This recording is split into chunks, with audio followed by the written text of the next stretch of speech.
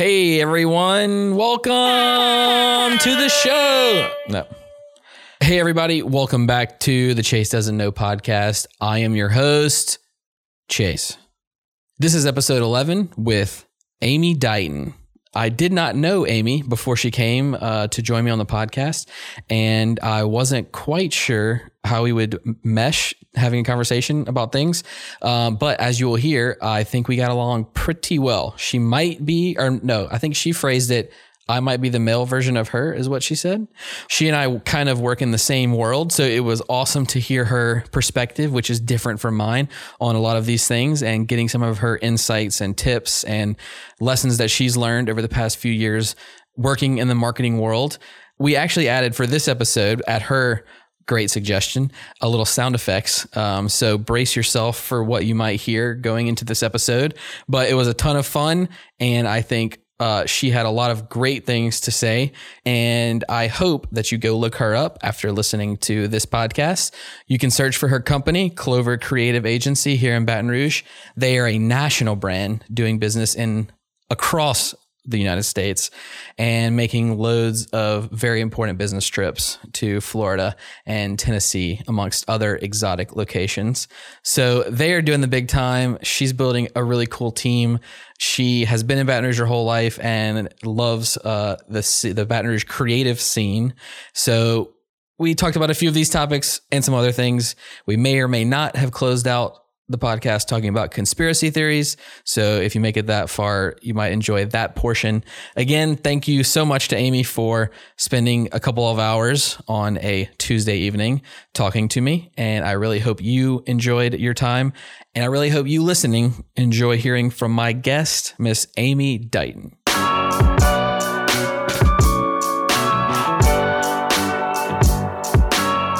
So are baby girls or baby boys easier? Boys. Really? Yeah. Why so? I think boys are just like, I'm cool, feed me. Like they're just, and I feel like girls want to grow up quicker than boys, even as children.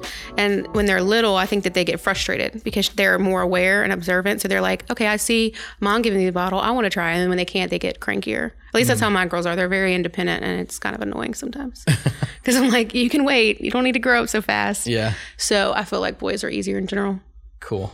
And you, we were talking before, and you just sold your house in Denham. Mm-hmm. Sorry, are you trying to move into Baton Rouge or? Well, I would love to live in Point Marie. I've been trying to get my husband to buy into it. I've seen you post up. Where exactly is that? Oh my gosh, it's amazing. So go like you're going to LaBerge, and then just at that second roundabout, just keep going. It's right there on River Road. That one. Yeah. Okay. It's like Pleasantville. It's like the Truman Show, but without like the creepiness. Without the cameras. And the cameras, yeah. Well, I mean, I'm there a lot recording things, but not like to that level. Right. So is that where y'all trying to move into? No, because my daughter's dad, that's too far. So, I mean, we talked about maybe eventually having like investment property there, which would be amazing. Because I mean, that place, and just give it a few years, it's going to be like insane. But no, so we're actually probably going to move into Central. That way it's close enough for me with all of my Baton Rouge clients. And then it's close enough for my daughter and her like Denham Springs friends and activities that she's just more established than my little kids. They don't care. Right. Of course. But, yeah. You could be my neighbor. Yeah. We're building in Central right now. Nice. There's actually a lot available. Where are you building? He tried to get me to buy it. Do I? I did. I really would love Chase and Tori to come live with me. But where's live it? Not with me. Live in your house? Near free us. Near us. I'll live with you for free. Sun Court near in Bellingrath. Oh, Bellingrath area. Oh, yeah. So the home we're looking at is like right by that area. Nice. So I love that because the place I go work out is in the Central Square thing. So that new bar studio? Yeah. Okay. Because my wife they used to be at the corner of Magnolia. Yeah. So my wife used to work out there she did for probably close to a year, but it was like a year or two ago. She was trying to get Brittany in That's that right. game. Yeah. She needs to come back. I'm telling you, it is like amazing. I watched their account for a while. Actually known Shelly, the owner, for years. And are we recording this? Is this a part of the podcast? Oh, cool. I thought we were still doing a test. I thought this was the longest test ever. Awesome. But no, I've known Shelly for years, and I just as a friend and doing marketing things with her. And I was always like, I'm not like cute enough to go to those classes. Like I need to get in shape before I go. You need to get in shape before you get in shape. So finally, actually, I started when I was pregnant because I was like, who's going to judge a pregnant chick? And so it was awesome. And I got in better shape. I was in better shape still today when I was like going to deliver my baby. It was like awesome. And, you know, then I had her and started eating Chick-fil-A when I got emotional. So it is what it is. But it's a great workout. And it's not even the workout. I literally missed seeing those people and having that 1 hour where my phone wasn't ringing. I wasn't having to do work. I was able to completely mentally check out and just think I was back in the club and having fun, listening to the music, but just oddly holding poses that look like ballerinas and stuff. So it's like a legit hard workout. It is. So they have this thing in February where you can bring your bow to the bar. And when my husband came, and my husband is like 10% body fat, like super awesomely like fit just because he walks the earth. He literally does nothing. It's the most annoying. If I didn't love him so much, I would hate him. Exactly. You got to hate those people a little bit. Yeah, for sure. I swear though, he turned 35 and the other night I was like, I think you might have like 2 pounds like right there. I was kind of excited. I was like, you're showing you're happy in our marriage. I appreciate it. But I had him come and he was dying. Awesome. I mean, his legs were trembling and he kept having to come up and stand up and like, oh, I'm like, yeah. Now you know. It's not all. I don't just come to like socialize. It's not like Babysitter's Club. It's like actual. Or like banging on the ground with drumsticks. I heard that's like one of the. That is fun though, but it's so hard. Really? Because you have momentum going, right, and you're hitting it and you're bouncing around. But when you have to have a hold position, like say you're like bending down with your legs really like wide to hit the floor, to stabilize against your own like I don't know what that would be called, but like when you hit, you know how like if. What is it, that rule in physics where if something hits, there's like equal and opposite reaction. Like the recoil of the so like you're hitting it, so you're using your own force, and then it comes back to you, but you can't move. You have to keep your whole upper body stable while you're like going to town as if you're drumming out. It's crazy. Yeah, sounds fun. Yeah, it's really hard. Yeah, whenever I was about 12 or 13, my family moved to Central, so I've lived in Central until I got married, and then Carl's about to live in Central. Oh yeah, he's gonna take a few pictures. Is that okay with you? Yeah. Sorry, my water bottle just made that sound. All good. Like I said, super casual. Yeah. She asked before if it was if I was doing video or if we were gonna be doing it live, and I was like, no, it's pre-recorded. It's just hanging out or just like casual conversation. She's like, okay, good, because she was eating in the car or something, and then got the. It's like. I think we have a whole lot in common, and we've never met, which is really cool. Yeah. Like I was telling Carl just a second ago, like I just told you just a second ago, but this might be the easiest podcast because fun, because we're like getting, I don't know, it's like the topics are flowing well. You're like the boy version of me, maybe. Wow, maybe. Or is that too much? Too soon? I mean, sorry, it's fine. It's fine. We can be BFFs. We're only now. a few minutes in, so I'll be the judge. That's right. And we are drinking water too. So yeah. Cool. So I don't ever like start, which I haven't started because we've been talking for a few minutes, but I don't ever really like ask someone to explain like who they are and where they came from. But so don't do like the boring, because you know the boring thing that a lot of people do, like, so tell me about what you're up to. Don't do like the whole boring thing, but I know you run a creative agency. Yeah. So give me a little bit of background into what or just tell me what you got going on right now. How about that? Okay. Well, I'm helping all these businesses open back up during this crazy time. Mm-hmm. So we have our hands in a lot of things, but a large portion of our clients were dentists and also bars and like event places. So we were like, what do we do? So yeah, what we're working on right now is just figuring out like the social distancing and how we can help them market, but also walk the line of like being sensitive to polar feelings on reopening and things like that. So I don't think I've ever been as scared posting things for my clients as I am right now. Like there's a lot of back and forth on even having events. Like when I was telling you about that event where we were out in the heat doing that drive-by arts market, like we were so happy to do that and give these artists, an avenue. Like here, you've been at home for 2 months now. And if you're not selling online, I can only imagine that. And then if you're trying to prove to the government your income to get unemployment and you're just an artist who makes like, these paintings, I'm not discrediting their art, but I'm saying that can be hard for some of these people to have to come up with all of that in that short period of time. Mm-hmm. Wait on hold, do all the things. It was really stressful for a lot of people.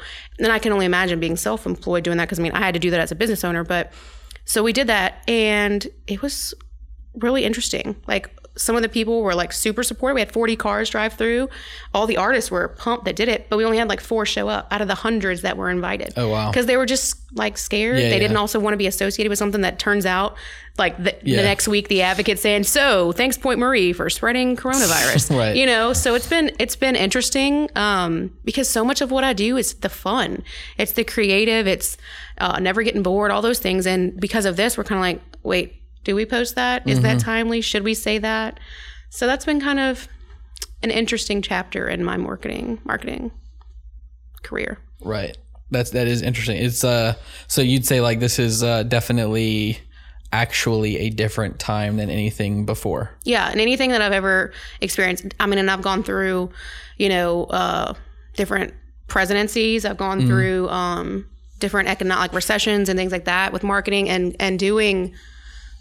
Well, I wouldn't say the full recession in 2008, but I've gone through times when we had to be sensitive to certain things, but this has never been an issue before. And so it's been interesting to see the clients that are like, hey, we're open. The governor says we're open, post. And the other ones are like, maybe we should just wait and see what everybody else does. And usually I'm the one that like, no, let's be the first. Let's get on top of it. Like, let's capitalize on that. And it's been interesting to have those conversations and understand maybe that's not the best. What has, on that, I guess, have you noticed like what has worked better or what people respond more to? I mean, you're doomed if you do. Doomed if you do better. Yeah, I mean, I feel like, honestly, I feel like it goes both ways. I feel like having a plan is the best thing. I feel like people are waiting to be told what to do, and then they find out, like, so say phase 2 is this Friday. And if you haven't got any of your marketing stuff material ready, you haven't got anything planned out, and you were waiting to find out if the governor was going to say yes, it's like you're behind. You should have already had all that stuff planned, hoping for that reopen. That way you can go ahead, and the minute he says it, you're putting stuff out. And so I feel like that's the only downside, is that some people are waiting too long, and so then now other people have beat them to it, if that makes sense. And maybe they like scrambled sort of to do something, and then it's not as good as it could have been. Or like shout out to the people that had to like cancel. Like, I understand, because a lot of my clients, I was like, look, if you can't even be open, like, you're good. But then the ones that like haven't come back and they're like trying to do everything themselves, like, it's very obvious. I'm like, so now your audience was used to seeing a certain thing. Now, clearly, it's you just like using some app on your phone, and maybe your teenager is helping you with it. I don't know. But like, they're already hoping to see messages they recognize and like branding they recognize, and some normalcy, that those things we talked about. And when people were just like scrambling, I think it's obvious, So I feel like your brand consistency still matters, even in these wild times. People are a lot more forgiving because we're like, hey, of course, it's a rough time. Kind of like what we were talking about, like, maybe it's not the best time to just do Zooms or do things. Maybe it's okay to be quiet, in times like this. You don't always have to post just for the sake of posting. And don't just put something out there, even if it's not just to do it. But I think that if you're going to come back with what people recognize. Make them feel like it's still the same consistent thing they're going to get. Even if your protocols have changed, even if things are different, like, they didn't come to you, say you're a dentist, or no, say you're a doctor, that like a plastic surgeon, that you normally didn't have to wear masks all the time. They weren't coming to you because they could see your mouth when they talk to you. They were coming to you for your prestige. So sure, let people know about your new protocols, but show those pictures of your awesome work, even if they're not right now, even those are before and afters from forever ago, Yeah, for sure. So I was going to ask you, I want to kind of maybe in a few minutes talk about how you got into what you're doing. But on that, like, maybe we could talk about branding and the voice and some of the marketing stuff for a little bit. What is your approach to helping guide someone comes to you, let's say, and they need help establishing their voice across social media or their brand? What's kind of your strategy behind helping them do that? Yeah, helping them develop it. Yeah, I mean, the first thing we do is, if they're an existing business, we just do the audit. Let's see what you've done, see what's worked in the past at all. If there's any kind of glowing light that you've done something well before, well, let's revisit it. Let's not just act like everything was garbage before. Just for those people that you want to kind of retain, or people that know your brand. And then from there, if your brand was a person, who would it be? How would it look? Where would it shop? Where would it eat? And because I feel like everyone focuses on the ideal client, which is important, but who are you? What does your business stand for? what do you think is acceptable or not? Those kind of conversations, should happen in your branding. And then that way, everything you put out, it's all seamless because you think about every single post. Is this something that, say your business has a person, we're going to call him Jack. Is this something that Jack would stand by? Is this something that would get Jack excited? And that can still marry with your ideal client and balance, but I think people are constantly searching for, okay, this person has to have this much income, they have to have this, and all these little check marks, but they do all that and they never wonder what their business stands for. Mm-hmm. You know what I mean? Yeah. I don't know if that was a good answer. But instead of trying to predict what that person might want to see, more about like finding what you want your business to stand to be. Like control you before you try to control everybody else, because then you're going to attract the right people that way. I feel like that makes sense. Yeah. Hopefully. Sometimes I'm just like, I don't know what's going on. This is great. But yeah, like, because recently I shot a video for a client and I did it because it was what they wanted. And sometimes as in marketing, you just got to do, hey, you sign the checks, I'll do it. And those usually don't turn out quite. No, once I played it back for them and we kind of walked them through it, I was like, look, I did this and I wanted to honor, your request, like you see it all the way out. But ultimately, it's you putting your face on this when you want them to see themselves here. So what we've been doing this whole time is all this lifestyle stories and like images and things that make you want to come out and discover it instead of telling me what it is. And theirs was so literal and it was just, it was so cringy. I just couldn't do it. And I was like, I really hope that we just lose all these files, but we couldn't do that. Real quick, I don't know if I missed this while I was out for a second, but did you explain, are you doing these videos or are you hiring this out within your team? I say hiring it out, but do you have team or? Yeah. So originally it was all me. I did everything. Like I do graphic design, videography, all of it. Not so great with After Effects, but that's just because I felt like at that point when I was really like, we could get into some animation. I was like, that's when I was also getting my team together. I'm like, actually you have some great skills. Like why originally, like if you'd asked me 3 years ago, I didn't want to ever sub anything out because I always felt everybody was buying me. And I didn't want to have to I felt bad telling someone to change it or do it differently. I didn't want to be a boss, honestly. And I don't really feel like I am in my company. We're all kind of like a collective. But I have a videographer, Kim. She comes with me. I mean, we're literally the same brain because I'll have my camera sometimes with me too. And we kind of shoot together so we can get different shots, different angles. But I've got a videographer. I've got 2 photographers just because I like people to work and not be slaves and work all the time. So we base it off people's schedules.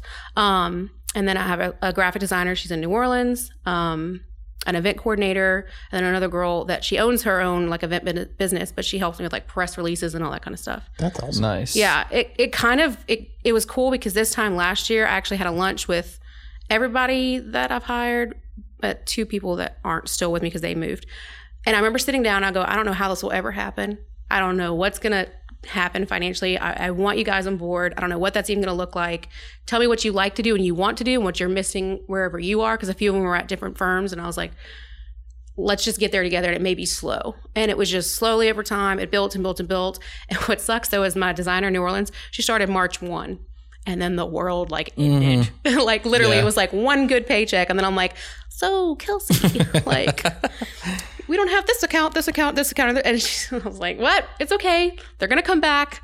Let's focus on us. Let's focus on because that's what I did. We just turned internally. Like, what can we clean up on our proposals? So I was really lucky to be able to keep them employed. It was just a lot of them we had to all right, so maybe we're not going to shoot as many videos this month. So yeah. Gotcha. They're a great team though. Can you give me a little bit of the kind of timeline or how you got to where you are over the past couple of years? Because you mentioned, or you made a comment earlier that it's happened pretty quickly.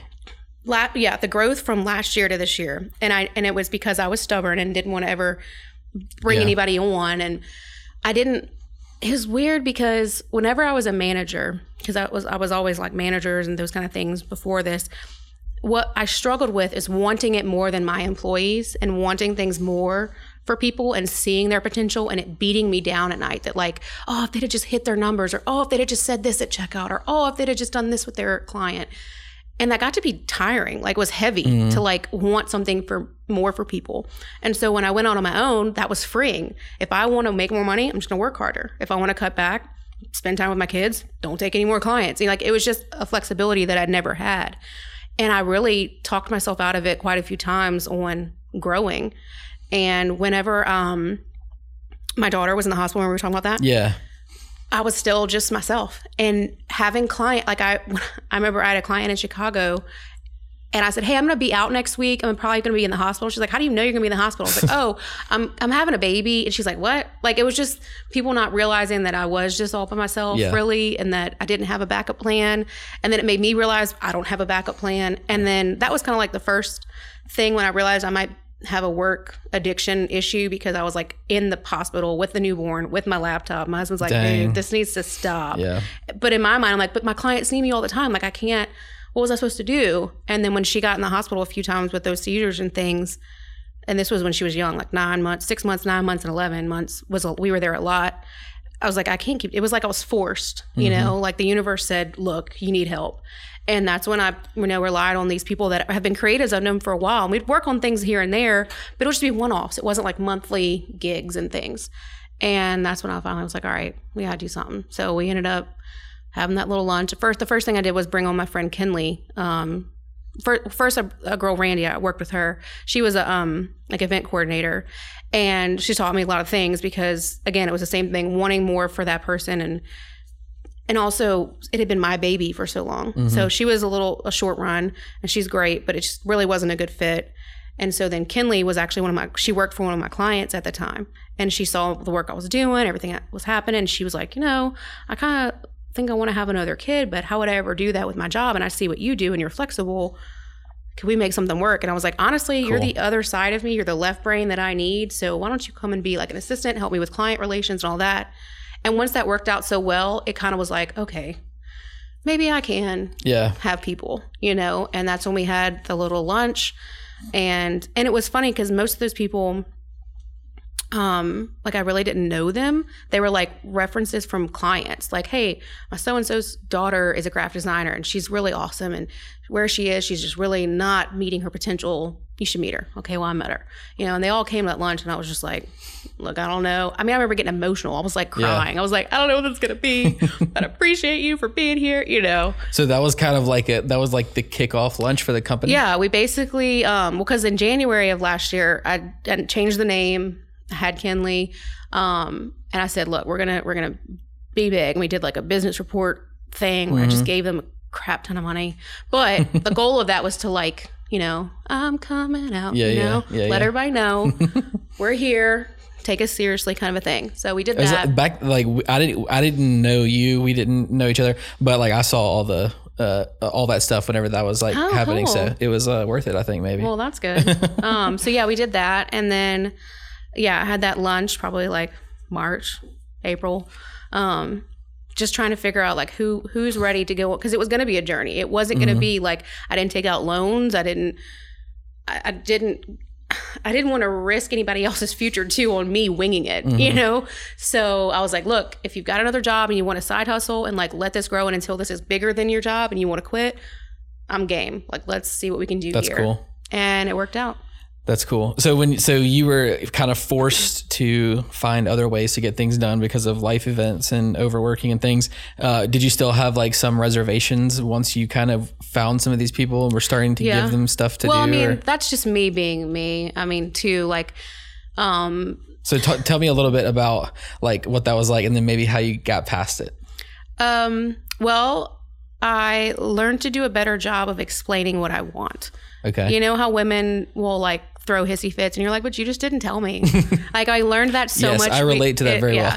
So there's been so much change in my life, y'all. It is unreal. So also last year, like my husband and I thought we were getting a divorce. Like, we went through marriage counseling. We're very transparent about it because we're on the other side of it, and it's been amazing. But one of my faults is just thinking he can hear my thoughts and understand what I expect and understand if I've had an exhausting day. And we just really didn't communicate well. And it was a lot of it because we just had more kids, and now my job grew. It was just a lot more dumped on us and less for us. Mm-hmm. And then I realized that same pattern was happening in my work. Like, I just expected them to know how things would go with the client. Like, even though they weren't even on the call, I would shoot an email that was like, definitely not enough details, and just be like, yeah, so I need this ad. Here's the story, go. And it's like, but their head didn't see that whole vision I had. Right. So it's been a lot of, lessons, failures, mistakes, but failing forward or whatever people say, you know. And luckily they've all been great because I think they realized they signed up for this. Like, this is a journey. We're going to learn it together, you know. That's interesting. That's a good, like, I think you just gave me a great insight to understand a little bit because, and by the way, I should note, I made a comment that I can relate, and that's not because my wife throws hissy fits. It's just because my dumb brain doesn't really pick up on everything all the time. But what you said just now about like not explaining yourself well, I think I do that a lot because I feel like, and this was one of the reasons that I started doing this podcast was to try to get better at like conversing with people and translating what's in my mind into words that make sense to other people. And so that is like, maybe that's one thing that cause I feel like I struggle with that. Number one, passing stuff off to other people. And then number two, like trusting them to do a good job. Cause usually, cause like in my experience, I feel like most of the time I have to go back and redo or go back and make it needs to be just a little different here. Bit, yeah. But hey, maybe that was my problem. Maybe I wasn't explaining myself well. So that's a great thought. It ends up being user error. It's me. It's somehow that I didn't do a good job with the brief and explaining it all. And that was a hard, pill to swallow because I thought, are we just in middle school and I'm just going to do the group project? Is that it? Like, literally, I had that same thought. Like, am I just going to pay you all? Like, that's cool. Yeah. And what I didn't want to happen is resentment to build. Of course, yeah. Like, and I didn't want it to be that I'm looking for that. I'm the hammer looking for that nail. I'm looking for the fault in whatever it is. Because I'm like wanting it to be perfect and I would also hate when a client would go, yeah, I could tell you weren't the one that designed that. Like that would make me feel bad because then I'm like, well, I don't want them to think they're getting any second rate. My designer, she's so much further ahead of me in her skills. So I would know it's because I didn't do a good job explaining it. Obviously I didn't give her the right tools. And I think I think I learned how to be a decent boss by all the bad ones that I had, like, kind of like when girls are like, I love my husband because I had terrible boyfriends. It's the same thing. Like you can't fully take things for granted or you take them for granted until you are able to like fully appreciate them. So I do want to hear a little bit more about your backstory. We're like kind of similar in age. And then you've been crushing the clover for the past year or so, but give me a little backstory on what you were doing since college. You said you went to Southeastern. What'd you major in? Sociology. That's right. Sociology. Yeah. Okay. I remember I was like, it hurts to be woke right now. Super woke. Yeah. The woke life is a hard life. Yes. So what did you do like after college and then how'd you get kind of into marketing full time? Yeah. So I actually graduated with a 6-week-old baby. Okay. So Kate was born, my senior year at Southeastern. And I was just like, I got to get this degree and be done. So I just stayed doing what I was doing. I was waiting tables and bartending, but that doesn't really work well with children. So I had to find something else. So someone that I went to, it was my roommate at the time. She told me that I should come in and interview to be a dental assistant. I'm like, don't you have to go to school for that? And she was like, you went to college. Like, you can figure it out. You'll be fine. They'll teach you when you get there. I'm like, oh, okay, sure. Well, it turns out I'm a terrible dental assistant because I want to talk to people the whole time. And I don't want to the whole using your hands, like the 5-handed dentistry, like no, I was not a good dental assistant. So, but with that, they moved me into management and then marketing of all the practices. And it was just a slow, like little progression. They would realize, oh, that was a good idea. Maybe you should do this. Cool. So I was always self-taught. I was just figure it out. Respect. Yeah. Google's my friend. Absolutely. YouTube tutorials. But yeah, so I did that. Then a few years into that, I went into another dental practice, did the same thing. And then Air Blow Dry Bar and Salon, they're over there by Trader Joe's. Okay. They needed a manager. And so and in that position, because the owners lived in Mandeville, I was going to be able to do all their marketing too. They're like, you'll just run it. You'll just do everything. So it was, best of both worlds. So did that. And when I had my son, they let me work from home. And that was my first taste of freedom. Yeah. And so it really had me examining the work-life balance and what I should be doing and how could I make it. Sorry, my throat's got all good. Issue. Feel free to grab some water. Right. I don't know. I can sing a tune while we take a short break. Do a little elevator music. Or we could throw in a little.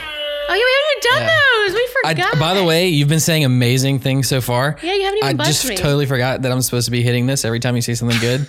So, but now I will not forget. I can take care of that. Okay. Oh, good. Carl's Okay. gonna take over. Yeah. Carl's gonna take over on the buzzer duty. Yeah, I Yeah. found- We I had found she that. found our buzzer in the office. Oh, and he's miking it. That's gonna be excellent. Oh. And so she said every time she says something good, I need to hit the buzzer. And then of course, like a dummy, I put it right here, and then totally forgot it was there. No, it's But okay. it's been actually we should probably do like 100 buzzers real quick. Okay. All right, yeah. So it's spam. Sorry, interrupted what we were doing. I don't even remember what you were saying. Me neither. We're backtracking. So you just got home and you got your kind of taste of freedom That's right. Thanks, working Carl. from home after a second job. Yes. Best producer in the world. Right. So yeah, then I just asked if I could stay working from home Yeah. after I had them, and they were like, "Yeah, you're fine." So I just transitioned to doing all of their branding and with all the different locations, all of their marketing, and so and then after about a year or so doing that, I was about to because he was about to go into like an actual like legit daycare type situation. Mm-hmm. I said, "Hey, I'm actually because with all the different clients that would come through." The blow dry bar, a lot of them are like, oh, my husband has a business, or hey, I just started this, like Shelly with the body sculpt. That's how I met Shelly. And I was like, I have a lot of other people asking me to do work, but I feel guilty. Like I don't have time to have a side hustle at that point because I was giving them full-time hours. So I felt like, well, if I pick up other stuff that I'm cutting in, I just didn't feel honest about it. So I said, hey, I want to go on my own freelance. Would y'all want to keep me as a client, or I can keep you guys as a client? And it would actually cost you less. You don't have to do benefits anymore, all this kind of stuff. It's a win for everybody. And they were like, yes, let's do it. Mike and Gail that own Air were very supportive. So, it all started in 2016. Sweet. Like official. Yeah. And so you were by yourself for a while until the Until launch last year. lunch. Yeah. Lunch. It's pretty legit. When was the launch? 2019, early 2019? No, it was, yes. Well, A year ago? Yeah. 'Cause Ish, yeah. I went out on my own January, I went out as Clover in January, but it was just me and really Kinley. And the lunch was like Launch March. lunch. That's tight. Yeah, Should coin that. it was March. That might be cool. You could do like launch events and then teach other people about market. Okay. We're getting, I like that. there we See, go. you just got buzzed. yeah. Honestly, it's a great concept because a lot of businesses think they have to have all their ducks and everything has to be ready and perfect. Yeah, you need a business plan for your banker or whoever. If you've got to have a brick and mortar, I'm sure you need to like have proof of projected sales and all of that.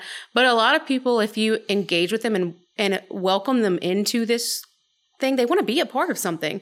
People want to feel that, and not everyone is at a place. Like not everybody that's on my team have husbands that can also pay the bills if everything goes down. So maybe they don't feel that they're ready yet to launch their dream, but they're willing to be on your boat for a little bit, and then maybe from there, if they all go off and have their own companies, like I'm gonna be so pumped for them. That's cool.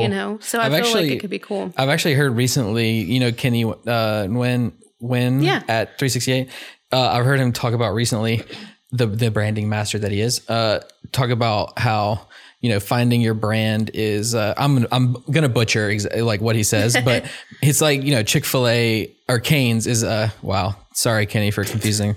I love Cane's a lot more than Chick-fil-A for the record. But Cane's is like a leadership company disguised as a chicken finger company. Yep. So that's like sounds like what maybe is developing Yeah, I at didn't even Clover, plan. which is I like like it. pretty amazing that that could be it. I'm curious to know about like kind of some of the things that you've worked on specifically because I saw a video that had Snoop Dogg in it. Oh yeah. So can Before the world ended. Yeah. right before the world crashed and burned. So what was that about? That was pretty wild. That like popped up out of nowhere. I was like, when was Snoop Dogg here? And then Amy was there like videoing it. Yeah, it was. We were like, "What is happening? How is this our life?" So we started working with the Basin Music Hall. They're a new venue, which actually I'm not sure when you're putting this out, but their first show post COVID is this Friday with Last Call. Sweet. It's only 25% capacity, but This Friday is take June it. 5th, which this podcast will come out after that. But Okay. hopefully everyone went. hopefully you listened Hopefully and you you're went. like, yeah, that was an awesome. I mean, you went and you listened. And you're like, yeah, that was great. But so yeah, they're a new local like events thing, and so Todd Graves wanted to put this on because he was the Earl of the St. Patrick's Day Parade with the now I'm drawing a blank, and I literally was so excited to take a picture with him. Not Pat Sajak. Jesus, what's his name? The don't guy know. that does like the weather. Come on. Pat Shingleton. Thank you. I Yeah, know it's yeah, Pat. Yeah. So the Shingletons put that on. Okay. The Wearing of the Green Parade. So Todd was like, well, if I'm going to be the Earl, we're going to do it. And so he got Snoop Dogg to come down for like a one-night show. And that's cool. When Brian, who I'm actually going by and seeing after this podcast, when Brian was like, hey, so these are some people we have lined up this year, but like, don't tell anyone. And this was like, January. He's like, don't tell anyone yet, but Snoop Dogg's coming. I remember like being so chill and acting like it was no big deal. Right. Like it was like, that sounds great. That's cool. And I hung up and I just like started dancing like a wild person. But then I was like, I don't want to get too excited. Like, what if it doesn't happen? Yeah. Like, what if something happens and Snoop Dogg's like, no, just kidding. And it freaking happened. That's and pretty like, crazy. Being in like the backstage area and like seeing him get out and like, I mean, no one could get too close. Like, he's got some serious bodyguards, but like just knowing that I have all this like raw B-roll footage of Snoop Dogg like on my computer. That's awesome. And he shared one of our posts. He didn't tag us. And I was like, I know he's got a bajillion people in his DMs. We were like, could you like please maybe think about tagging us like the little guy? But it's fine. I still remember freaking out when Kim texted me, hey, Snoop just shared our photo. Yeah, I think I saw that. I was like, what? And then y'all, I think Yeah. maybe you posted that he posted it or something, but I remember that happening. That was pretty insane. Yeah, it was very, very insane. So are It you going to was like a start great night. posting all these B-roll footage of Snoop Dogg and stuff? Is that legal or? I mean, I'm sure we could, but it's not. It's mainly him just smoking pot the whole time. That's what the people want to see. That's good stuff. No, like we kept being like, okay, can't use that. Okay, can't use that. Right. Oh, he's cursing there. Can't. Oh, nope. Close that. Can't use that. But no, it was great. And that was, so we did in January, we did the national championship. We filmed a you party were- with Uncle Earl's. Oh, They okay. put that, and that was super fun just to be in that crowd, the energy that night. I was like, oh, how is this my life? And then with Snoop Dogg, and then literally they were like, and the next weekend, stay at home order. Like, you're all Yeah. staying home. And so then all of our businesses were panicking. We were all like, and it's also what sucks is because I feel like we're kind of like life coaches for all these businesses too. And when they're looking at us for like, it's all going to be okay. And like, we're going to, but on the inside, I'm freaking out just as much because my whole business plan is like, everyone's always going to need marketing and social media. I never imagined the businesses would literally be closed down. Yeah. Because in my mind, it's my job to keep them open. Yeah. So if I just keep doing my job, I'll keep having more work, and the system did not pan out. And it was a really scary time. But then I was supposed to be the one like sending the chipper emails and like telling them, we're going to get through this and we're going to post this week and we're going to do this email. And when nobody had a clue what to say, we were all like, okay, do we act like this is happening? Do we acknowledge it? Do we show that we're a little vulnerability here? And I had some clients that were definitely willing to go out on a limb and be a little more vulnerable and just show like, we don't know what's going on either.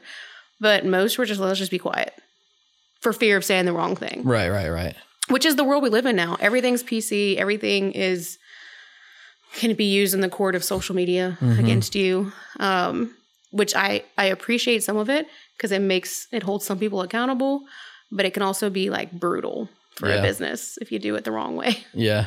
What's your take on like how to post or what to post or as a business or like, should you post current event stuff or should you post, quote unquote controversial things, or should you just post about your employees and your products? Yeah. So the usual go-to was always keep your religion, politics, and sex out of your post. That was always the way the world worked from whenever I was read or taught anything.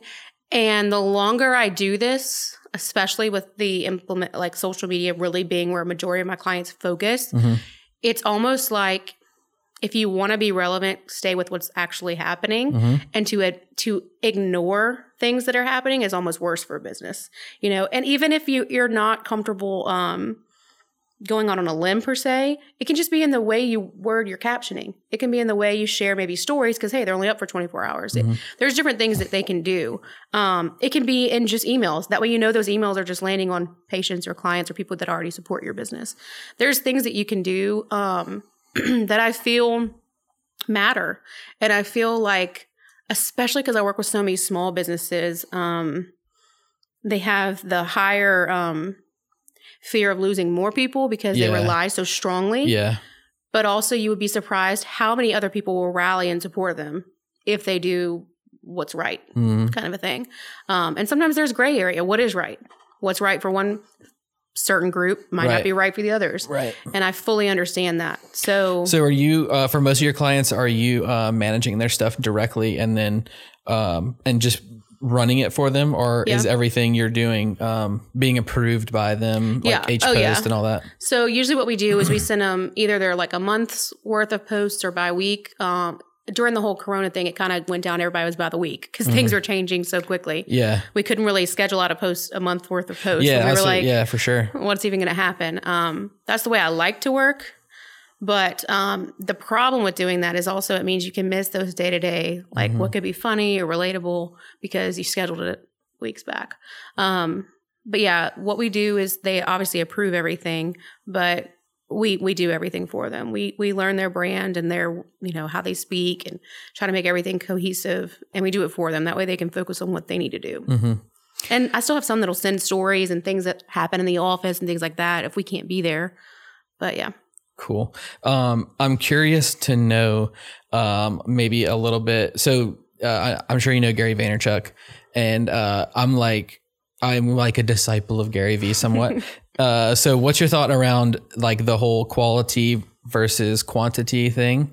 And like, I know he says both is what you should go for, but do you think it's more important? Because you made a comment a few minutes ago about, seemed like you were against posting for the sake of posting. And the Gary Vee thing can kind of lean that direction heavily, just like putting out as much as possible. Yeah. So what do you kind of advise people on doing or is it case by case? I mean, yeah, because a dentist is going to be treated completely different than like a neighborhood or community. Yeah. But I genuinely try to tell people 80-20. Keep 80% of your stuff on brand. Let the other 20 just fall as it may. And now with the way that social media and content has been with all these stories and things like that, it's a lot easier to have more flexibility. You can share funny memes. You can share things that have nothing to do with the norm or that are just culturally relatable, things like that. And they won't affect your aesthetic, Yeah. I think it's important to stay top of mind, but it's also super annoying when you feel like a company's yelling at you. And I mean, yelling is like, they don't stop. They post every single day. They post multiple times a day. And it's almost like they're trying too hard. It's like that person that is at a party that keep giving you a business card. You're going to avoid that corner. You're going to do everything you can to not go by that punch bowl if that person kept pitching you. And often people do that when they're just constantly adding call to actions. And I've had to have those conversations with clients because, they're like, oh, well, I went to this conference this one time and every post, it has to have a call to action. I'm like, yeah, but call to actions can be different things. It can be, tell us, yay. It can be, tell us your, experience with this. It can be, leave a comment if you agree. It can be polls. It can be all kinds of things, but constantly being like, call today. Like, you just seem like a desperate person that's like putting out a singles ad over and over and over again saying, call me, call me, call me. Yeah. Like, we all have these phones in our hands all day long now. If I want to call you, I'm going to call you, give me a reason to that where you don't even have to tell me that I see something that's so good that I'm like, yes, that's what I've been looking for. I just feel like people nowadays want to discover things and not be sold to.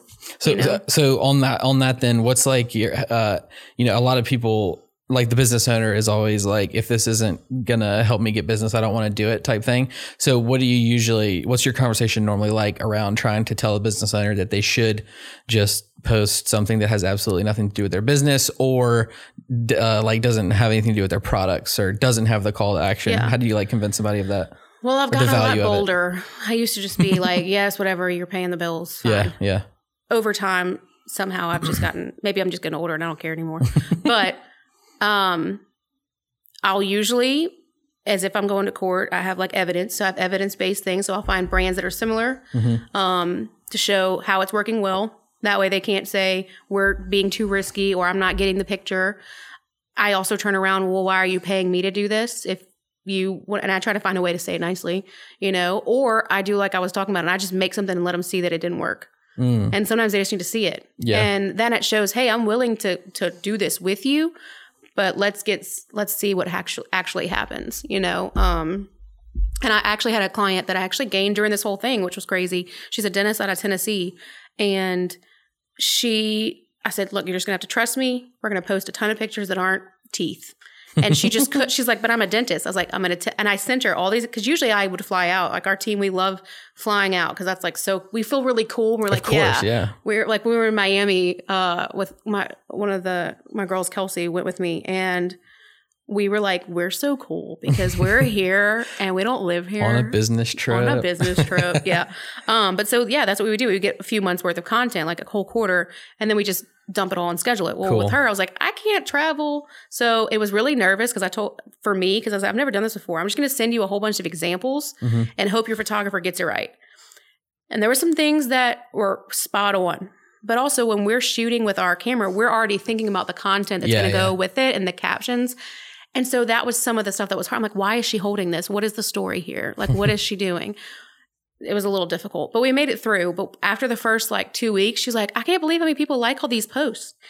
And I just thought they wanted to see before and after. So I'm like, well, yes, they want to see your work, but you love teeth. Yeah. Nobody else loves teeth, That's true. So, very true. yeah. So we had to get her to come around, and she's loving it That's cool. because she did something a little different, Yeah. That's really cool. I'm on that.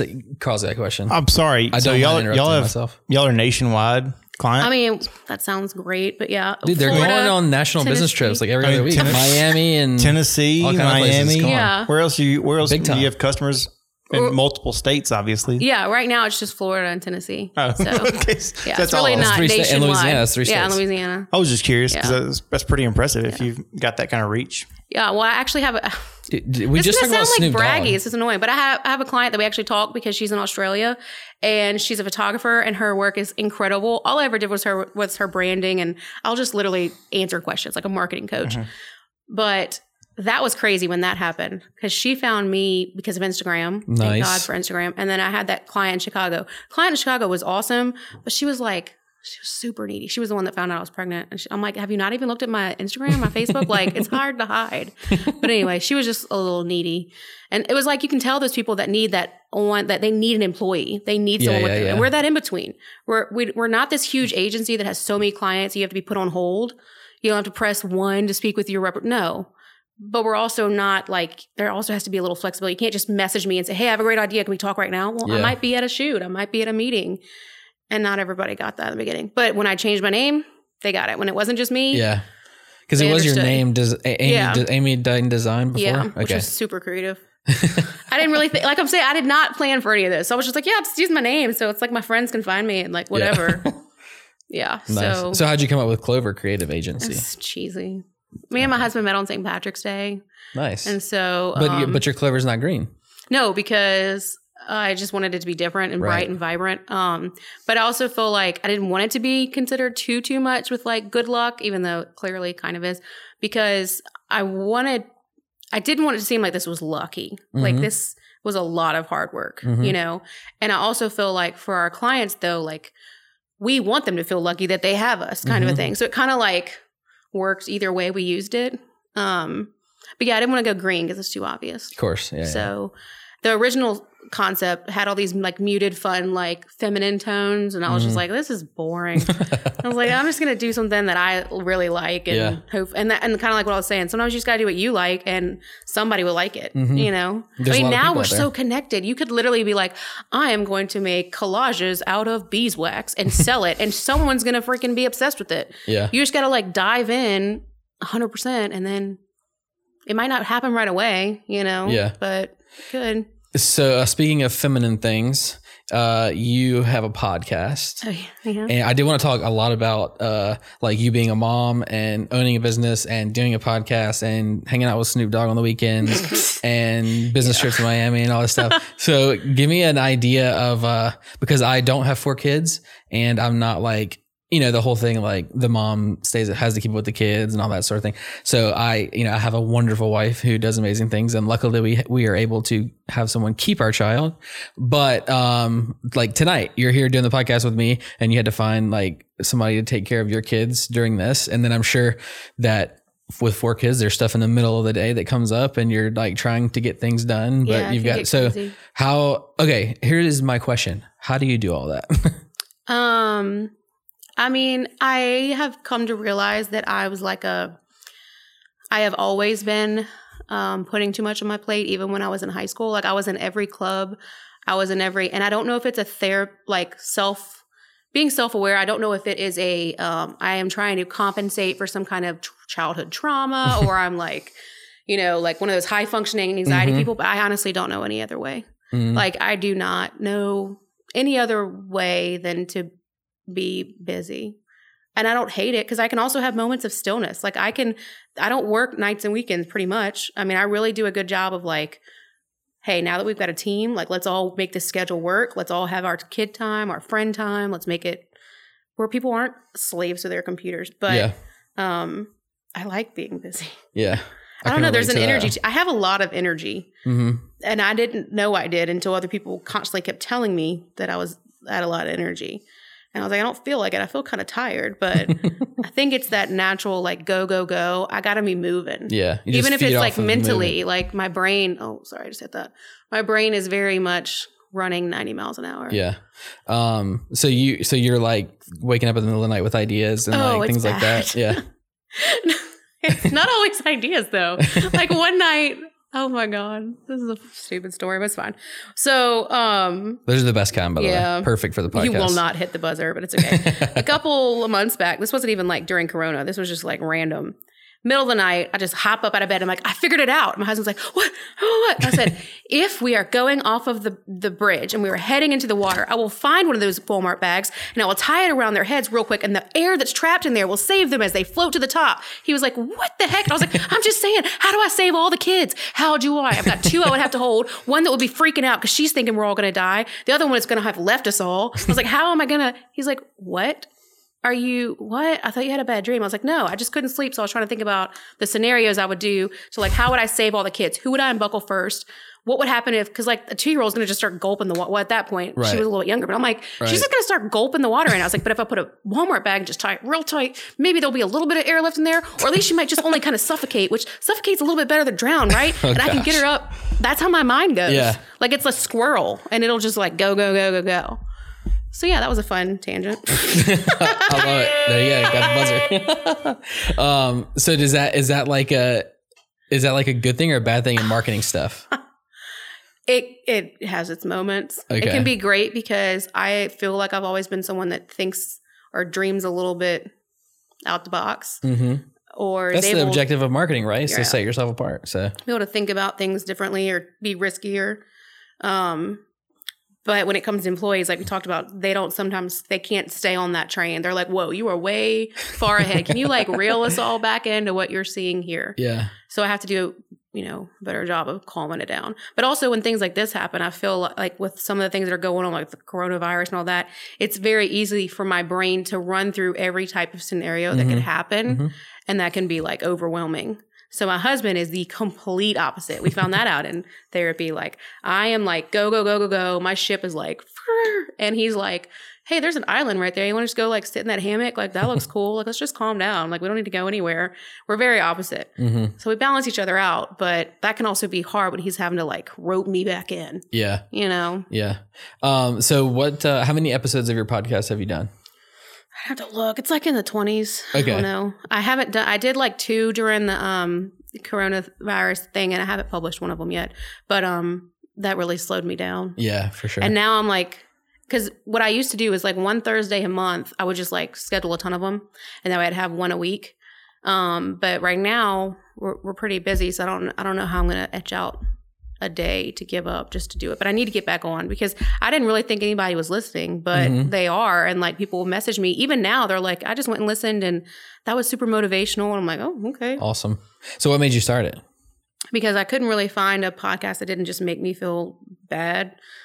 I don't mean bad, but I just felt like a lot of the business ones out there weren't relatable to me and my schedule with kids. Like you're talking about like, I'm still a business owner, but I'm also still trying to come up with like, the birthday parties and the soccer, games and all the things and trying to be the mom that goes in. I'm not like the class mom. I don't have time for cupcakes and all I can't do all that, but fitting in all of that and then adding in the element of the employees, like we don't even have a brick and mortar. Like I don't even see them, some of them for weeks, like in actual person, like, it might just be that we're all email and call and stuff like that. So I just felt, and also like I didn't take big loans out. So I don't have all this money to like invest in things. So some of it was just really unrelatable. So then when I would try to find mom podcasts, then I felt even worse for the time I wasn't spending with my kids. I was like, wow, this mom like stays at home and does like knitting and stuff and like all these awesome things. So I was like, maybe I'll just start my own. Because I felt like a lot of my friends were mompreneurs and we would get each other. Where if we were at like a function, they didn't understand, like, because they thought we all just worked from home, or we were just like, I don't know. It's interesting what like a stay-at-home mom or like a normal like working mom, their views, because they're able to like clock out and check out. Right. Whereas I'm like constantly Always worried about it. Yeah. So even when in the middle of doing the kid things, my phone could be ringing and all that. So have you like figured out a way to kind of process all that, or or have you just kind of been figuring it out? Yeah. I'm kind of curious too, because I mentioned earlier, like I really like to work and stay busy and like be at the office trying to accomplish things and all that sort of stuff. But then also I like spending time with my wife. And now that we have a kid, like I want to spend time with the kid and all that stuff. So, what's your kind of thought around all that? Because I mean, having your own business is pretty ambitious, and then of course building a team with your business is very ambitious, and then also raising 4 kids is ambitious because that's a lot of kids. So what's your kind of, I guess, have you figured out that if balance, or what's I think it looks different for everyone, and I think when people want to like follow a step program or stick to someone's rules that they've heard is really successful, like, I mean, even to people listening to this, like, I'm a white woman. Like, I have privilege just there. Like, I have a husband. I have someone that has money. So if everything, like if the coronavirus wiped everything out, we just would struggle for a few months until I found another job. Like, it wouldn't be the end all. So I feel like often we listen to people, we look for those answers when we don't realize that we're not the same. You know what I mean? Like, it's not... I could never have done this if I didn't have my husband say, you know what, if this all messes up, you'll just get another job and it'll be okay. And I think that's different for everyone. But like in your situation, I think, they do grow, all the cheesy things are true. They grow up fast. You'll not even remember all the moments. But as I've done this, I've realized that I always check myself, even if it's an email or an issue with a client or something. If I put out work that I'm just not proud of or something, will this matter to me when I'm 80? If I get to 80? But it's just like, well, this moment, and that's kind of a way I check myself. Like this call or this email, because I used to think that if I didn't reply to that email, I would just lose that client. But then I started thinking, if all it takes is me not replying to an email on the weekend to lose someone, then maybe I shouldn't have had them. Right. That's true. Yeah. Yeah. And I've had some clients that I realized, this was a little bit more stress than it was worth. And I've just had to accept if it didn't work out, like it didn't work out, and hopefully they learn some things and their brand's better off. Their people are better off, but there has to be respect and boundaries. And if you don't set them, someone's going to set them for you. Yeah. And that means that. And it'll be their boundaries and not the ones you want. And then it's almost like, so when all this was really changing and I was learning about way to be more of an agency and not just like a freelance, my husband's like, well, you almost can't be mad at these people that are emailing you because you used to always reply. Right, so you did this to yourself. So until I set a precedence and said like, hey, a typical agency would charge extra for that if you need this done Sunday or Monday and you gave me the information Sunday. So here's your rush fee.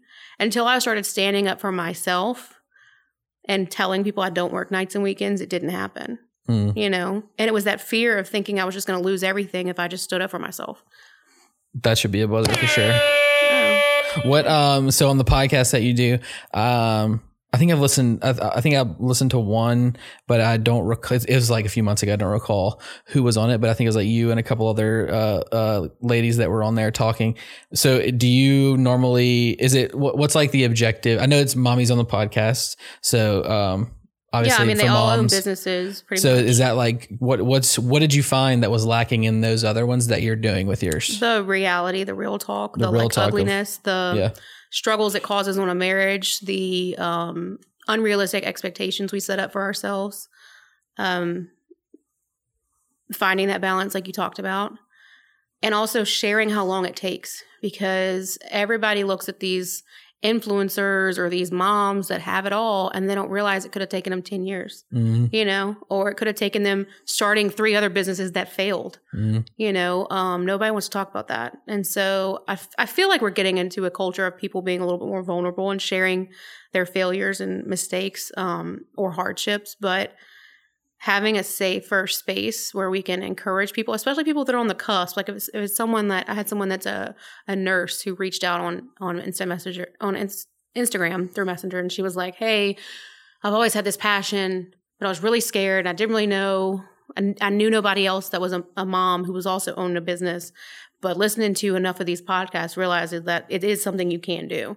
And I was just like, yeah. That's cool. So, because I mean, in her mind, like she makes good money. Like she does what she enjoys what she's doing, but she wishes she had, you know, more freedom and to be able to do what she really wants to do. And so I just kind of like, wow, if you can do it slowly, go for it. I mean, people, not everybody can jump in. Not everybody can just, because often people say, "Oh, just go for it, just risk it." Well, that sounds great if you've got a bank account full of money. Yeah. You know, there's so many things people leave out and make people think they've got to do it just like so-and-so, you know? Yeah. So I struggle sometimes because I have a good question to follow up with and then I forget it by the time I get to the spot. So moving on to something else that I was going to ask you about, what is something that, or can you give me like a story besides the Snoop Dogg one? Can you give me a story of like something that maybe, I don't know if maybe it was like a plan or like strategy or something that you came up with that was like just crushed it, or some kind of small success that you've had in the last year that you got like really jacked about? Well, signing the Point Marie contract really made me feel legit. Yeah. So I would love to hear about how that happened if you can tell me. Yeah, it was interesting. So, a few different businesses had dropped my name to them, just I guess over the time that they've been around. They broke ground in 2018, and they've been doing everything themselves, you know, for the time being. And then they realized, all right, we're at that point in our phase of development. We need to bring in a team. So they interviewed a few different local, you know, agencies. And I was just like, I'm just happy to be here, guys. Like, thanks.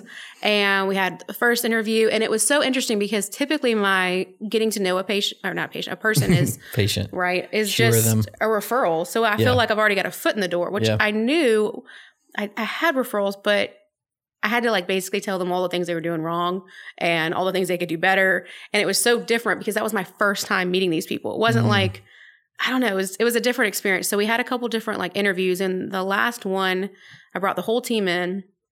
We're all sitting there and we're on a Zoom thing with all their like investor. Dang. And like, and I'm just like wanting to pass out, you know, because I've never had to like do all this. And so the guy basically was like, so after all these drilling questions at the very end, he's like, so why should we pick you? Yeah. And I literally mentally blacked out. I still don't know what I said fully, but my team was like, that was amazing. But I know my heart was basically like, I'm going to care more about this than anybody else. Like I'm going to treat, I sometimes, like I said, I care a little too much, but I was like, you will be our most important, you know, client. Like we will do what we need to do to make this happen. And we just want that chance. And so, and also like they only wanted to do 3 months at first. And I said, look, like we don't work that way. Like we got to do at least 6. Nice. And I just held to it. And he was like, ball. And I never do that. I'm like, well, just thanks, whatever. Sure. I'll sign the contract, you know? But I was like, no, because it's going to be such a radical change from the stuff that they've been putting out that I was like, I just wasn't sure if they were going to just to really honestly see the numbers yet. And especially I was like, we've never marketed a neighborhood or community before. So this is new for us. So there's got to be some learn in that time, you know? So, was there like a certain way that you kind of crafted or the pitch for them based on, or like what it, I literally wing everything. No, my pitch was basically, I went in and I was just like, I had some examples of other places that I felt did a good job and were doing it well. Oh, like other communities that you were not working with, but you thought they were good. Okay. Yeah. And so I basically just did the whole, like, here's them, here's you. Like, let's just get it out there. Like, and I told them, this is how I viewed your place, because I'd never been there until that like interview. Was like, I didn't even know you were built. I didn't even know where you, like that, any of this stuff, there was any homes here. You know, I didn't know any of that. And if your homes are these like $500,000 homes, but your post looks like it was done in PowerPoint. Like, that's a disconnect. I mean, I had to just like be completely blunt because I'm like, what am I out to lose? Yeah. I might offend someone, but I might also help somebody. Yeah. So, yeah, I mean, that was pretty much my pitch was just, we really wanted people to want to come out because once you're there, it sells itself. But you've got to give them just enough to make them want to come out, you know, and stop trying to sell everything. Everything doesn't need to be come out to see our open house every other day. Yeah. Give them a reason to come out, you know? Yeah. I've seen some of the videos. You know, they're doing like concerts and stuff out there with or on Facebook Live. And that was crazy. So Snoop happens. So we signed them March 1.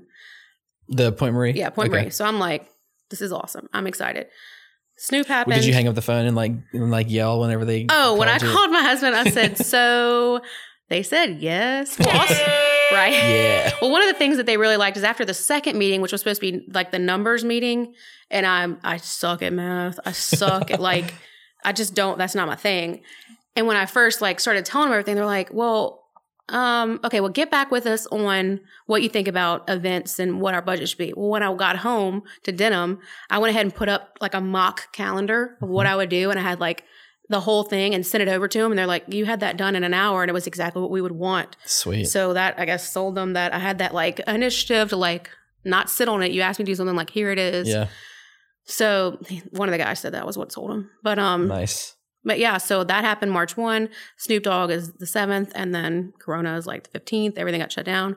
But they have let me and my team do what we're supposed to do. Like when we do like these Tuesday calls with all the like important people, because a lot of them are in other states. Mm-hmm. And they were like, well, there goes our events. So they're looking at it as we just signed a contract and check to someone that was going to host a ton of events. That's not going to happen. So I had been seeing things like, you know, in Italy and places where it was worse, where if you just have musicians bring people together with music, do it on Facebook Live. And so we were one of the first Facebook Lives because we did it like St. Patrick's Day got canceled. And then the next Sunday we had a Facebook Live like set up, or no, the following Sunday we had a Facebook set up because I had to pitch the idea that Tuesday and like roll with it. And we just started setting up all these artists and we had like, I'd have to look again, but it was like 40 something thousand people in Denver watching. Wow. It made zero sense.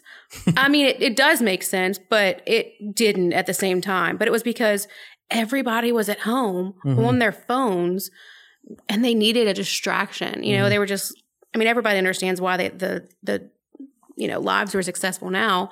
But if I'd have told another client, hey, let's do this and be the first, I need you to find me someone else who's doing it. Or I just don't understand. We were going to have events. Who's going to want to watch somebody singing at home? Like, you know, it wouldn't have made that much sense. Yeah. But they've let us really do whatever we want. That's cool. You know, was that like was that like a result of the interview and like getting to know them, or were they kind of, did you have to convince them to let you do what you wanted, or no, they were on board? I mean, I think that I don't know. My mom was like at my house the other day when we were doing like a Zoom call and we got done. And I swear, even like this, like I'm going to forget half the stuff we talked about until I hear it. I get into like this mode where my brain just goes. And you're like, what did I just talk about? I don't know. When we got off the Zoom, she was like, I'm so proud of you. And it was so sweet. I'm like, all right, Mom, thanks. Okay. It's like she heard me give like a presentation. Yeah. Okay. But she's like, no, like just hearing these people like listen to you and value your opinion and like your direction, like it's awesome. And I was like, honestly, it is a great feeling because for a while, it was almost like my ideas were maybe too far out, or it was landing on deaf ears. It was like they wanted my work, but they wanted it their way. And you've got to be able to be flexible and change because it's just things change literally. They used to be like, okay, every year. And then it was like every 6 months. Well, now it's like every week things can change, you know, like if you don't have your, you know, hands on a pulse to get with what's current and what people want to see and what's, you know, relevant, you're just like throwing darts and not even like hitting the target. Yeah. You're just putting, like we said, we're just putting content out for the sake of doing it. And I'm super impressed, by the way. You're like, you've been multitasking now for a couple minutes, like telling me all this stuff and pulling up. Because I'm trying to find the information on your phone.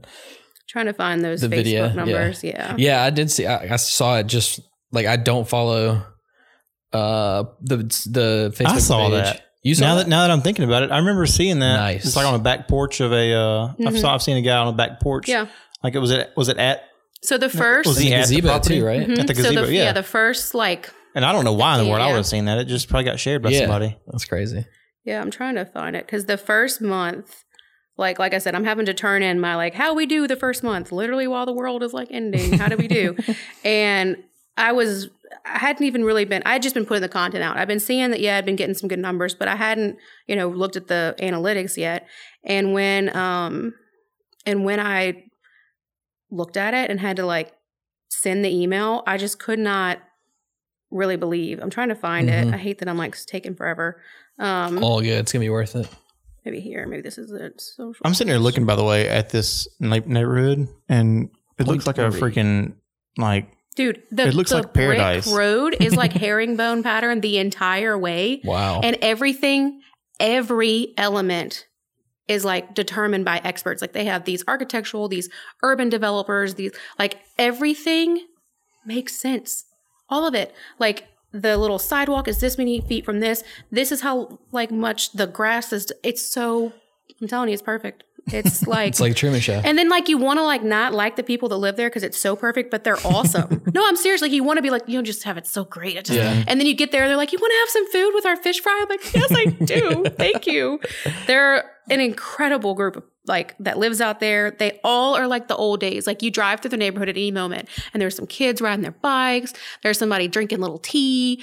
They're out there picking fruit and things from their garden. Wow. I'm telling you, This does sound like a movie. It's a different world. Maybe that's another way to make money. That could be a movie set. That whole subdivision, they could do Here we movies go. out Is there. this the first month or this is the second month? 2,000 years later. Okay, so we got it finally loaded for us and the numbers are legit. So this is perfect timing because I wanted to ask you a few things about I'm not sure if I told you, but before I was working here at Elephant, I had a marketing company that I ran and started with a partner. And then we had a couple employees and then I was mainly doing it by myself for a couple of years. And then Matthew hired me here.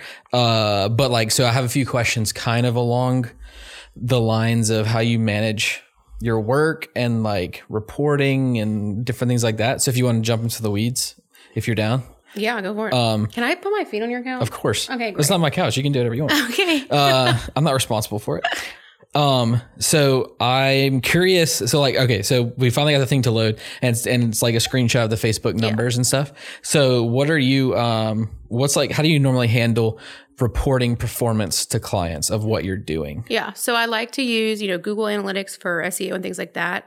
And I like to honestly just send, I usually might change the name to not be screenshot, but I like to send that because then it's not me saying we're great or because I've worked with clients that I got their report from their outside company that sent it in. I'm like, you realize that these are the keyword search terms for an ophthalmologist? You're a dentist. So this is one of their other accounts, or this is not even yours. Dang. They just don't even look at the report. So many pages, they just scroll right past it and or flip right through it and just go, oh, okay, yeah, we're paying them. We got a report, so it must be worth it. So I like to be very transparent. And that way, hey, if they're used to seeing these real numbers, and that way it holds us accountable too. So if next month it's down by a ton of %, well, what did we do differently? What should we, go back to? And then it's not us, like I said, it's not us doctoring the numbers, which is you want to hope that no one ever does that. But like I said, I've seen agencies that someone else oh, well, they were doing our ads, so now you can take it over. I get the ad account. I'm like, they've run the same ad since 2015. Right. I'm we don't even have the same, we have a different, a president has changed. We don't, nothing is the same since 2015. Your ad definitely shouldn't be. Yeah. Sometimes those are hard conversations to have. Yeah, of course. But you got to do it, So what a couple questions I want to ask about maybe how you handle bad news or bad numbers. But first, are you mainly just reporting them all of the top line numbers for Google Analytics or for website analytics and social analytics? Or do you focus on just reach or just engagement? Some of them change. So for theirs, when I did my interview with them, what was their goal? Get people out here. So when it's in the quarantine standpoint, getting people to see them would suffice. So that kind of growth was awesome for them because a neighborhood or a community would be like the least likely place that anybody would be looking at on social media when they're stuck at home and can't go anywhere. Right. So that was great. But for other people, it might be more of a tangible thing, like an actual lead, an actual sale, those kind of things. So I like to keep things simple and not recreate things or make myself work harder. Yeah. So like if they're using Shopify, well, let's look at Shopify's analytics. Okay. Like let's look at those, clicks and how that ad performed. Or if we're using MailChimp, like what does MailChimp say? I had one client that they liked and it was fine. I just took all the little basically screenshots, made them pretty and put them all in a PDF and gave it to them. Mm-hmm. There's tons of software out there that'll do all that for you, but we're just not big enough for me to need to pay another software subscription. Another subscription thing when it doesn't take me that long. And my clients like it because they can log on and see the same thing. You know what I mean? They're not like, where did you get this number from? I'm like, well, it's in your Google Analytics login. Right. Same thing with Facebook. Like they can hop on at any minute. They all know how to see it and see what the numbers say. So if you're managing someone's social media, you're primarily finding out what they want and then reporting back the numbers based around it. Or are you like, if you just want to grow a dentist's social media account, are you, what are you tracking to send back to them? Well, it depends on if they're doing a good question. No, it was. Okay. It depends on if they're doing targeted ads, meaning they're actually trying to gain a lead, or if it's that I'm like not supplemental, but I'm the backbone. Basically, they have maybe magazine ads, maybe they have multiple things they're doing in-house, like referral rewards and whatever. And they have social media. That way, when someone's at a party and they look them up, they look relevant. Okay. And they look current. So, what do you, sorry to interrupt you. No, let me ask you this way. What is, if the objective is to grow someone's social media, following, what indicators are you going to look at to see if you're doing the right thing? Is it like, cause there's how many likes you get, how many comments you get, overall engagement percentage, reach, impressions, all that stuff? I mean, I would say it's mainly the engagement because if we gain a ton of new followers, but they never see your post or they never engage with it, then they may never turn into an actual lead or sale. Yeah. So for the most part, since they're smaller businesses and they're not like influencers, where like right now, if someone looked at some of my dentists, they might not say, well, I'm not going to go to her because she only has like 1,000 followers. Like it's a dentist, like, of course it's great when you're like the number one dentist in the world who has like 500,000 followers and that's great. But often those were just people that got on the app or the platform first, which is why I've told some of my, I have a dental client, Hood Dental Care, and I'll show you on my phone. Their TikTok is like crazy. It's like, but it was because they're the first. Sometimes it's like just being the first counts. Like they have like 400,000 views. Like it's great. And it's like, it's dentist stuff. And it's not dentist stuff. Nice. It's just funny things, That's cool. But they started this like a month ago, Sweet. And they were willing to take the risk and have fun with it. Yeah. But does that 400,000 on TikTok actually get them anyone? Has it? Do you know? No clue. Okay. Yeah. No clue. I mean, they have the option of social media when they have the, intake forms. So we'll see if that's gone up, but I don't know. Okay. So that's another question that I wanted to ask you was, and something that will help me directly. So I'm hoping you have no pressure, a perfect answer. Okay. No, but I was kind of curious if you had any tips on how to gauge how effective marketing is being. And this is definitely a question for anybody who might be listening that has a business or wants to expand their marketing. Do you have a really good way or a good tip on how to track how well the marketing is doing to bring in actual dollars? And more specifically, away from like targeted ads converting into phone numbers, because that's pretty easy to track, but, like organic. Yeah. Like have you found a way to possibly track organic leading to sales? I mean, other than like warm and fuzzy feelings like, oh yeah, we feel like things are picked up. Right. And then of course, like you mentioned the whole, where did you hear about us? Like that's like everybody should do that obviously, but is there any other tricks that maybe you could? I mean, I don't know if I have any tricks. I mean, I guess what I've told people before is, where were we before we came on board? Where's the industry growth? Like, because I mean, hopefully your business, whatever you're in, is growing because our bills are growing. Yeah. So hopefully we're making more this year than we did last year. Yeah. And that's even if I never showed up, right? Hopefully. if you've started taking on our marketing, what are our benchmark goals and how do we meet them? And then another thing I guess would be, don't do everything at once, which I know kind of sounds crazy, but often people want to do like, okay, we're going to start our email campaigns now. We're going to start our retargeting ads.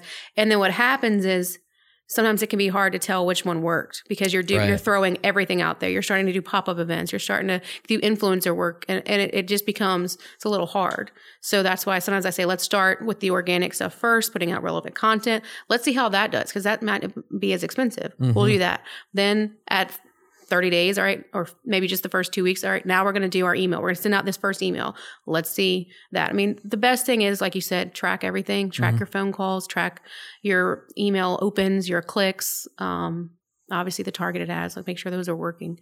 But I mean, I guess it really does boil down to numbers. Yeah. Which sometimes so it's kind hard. of just what effort and for the business owner, how much are they paying like you to do it?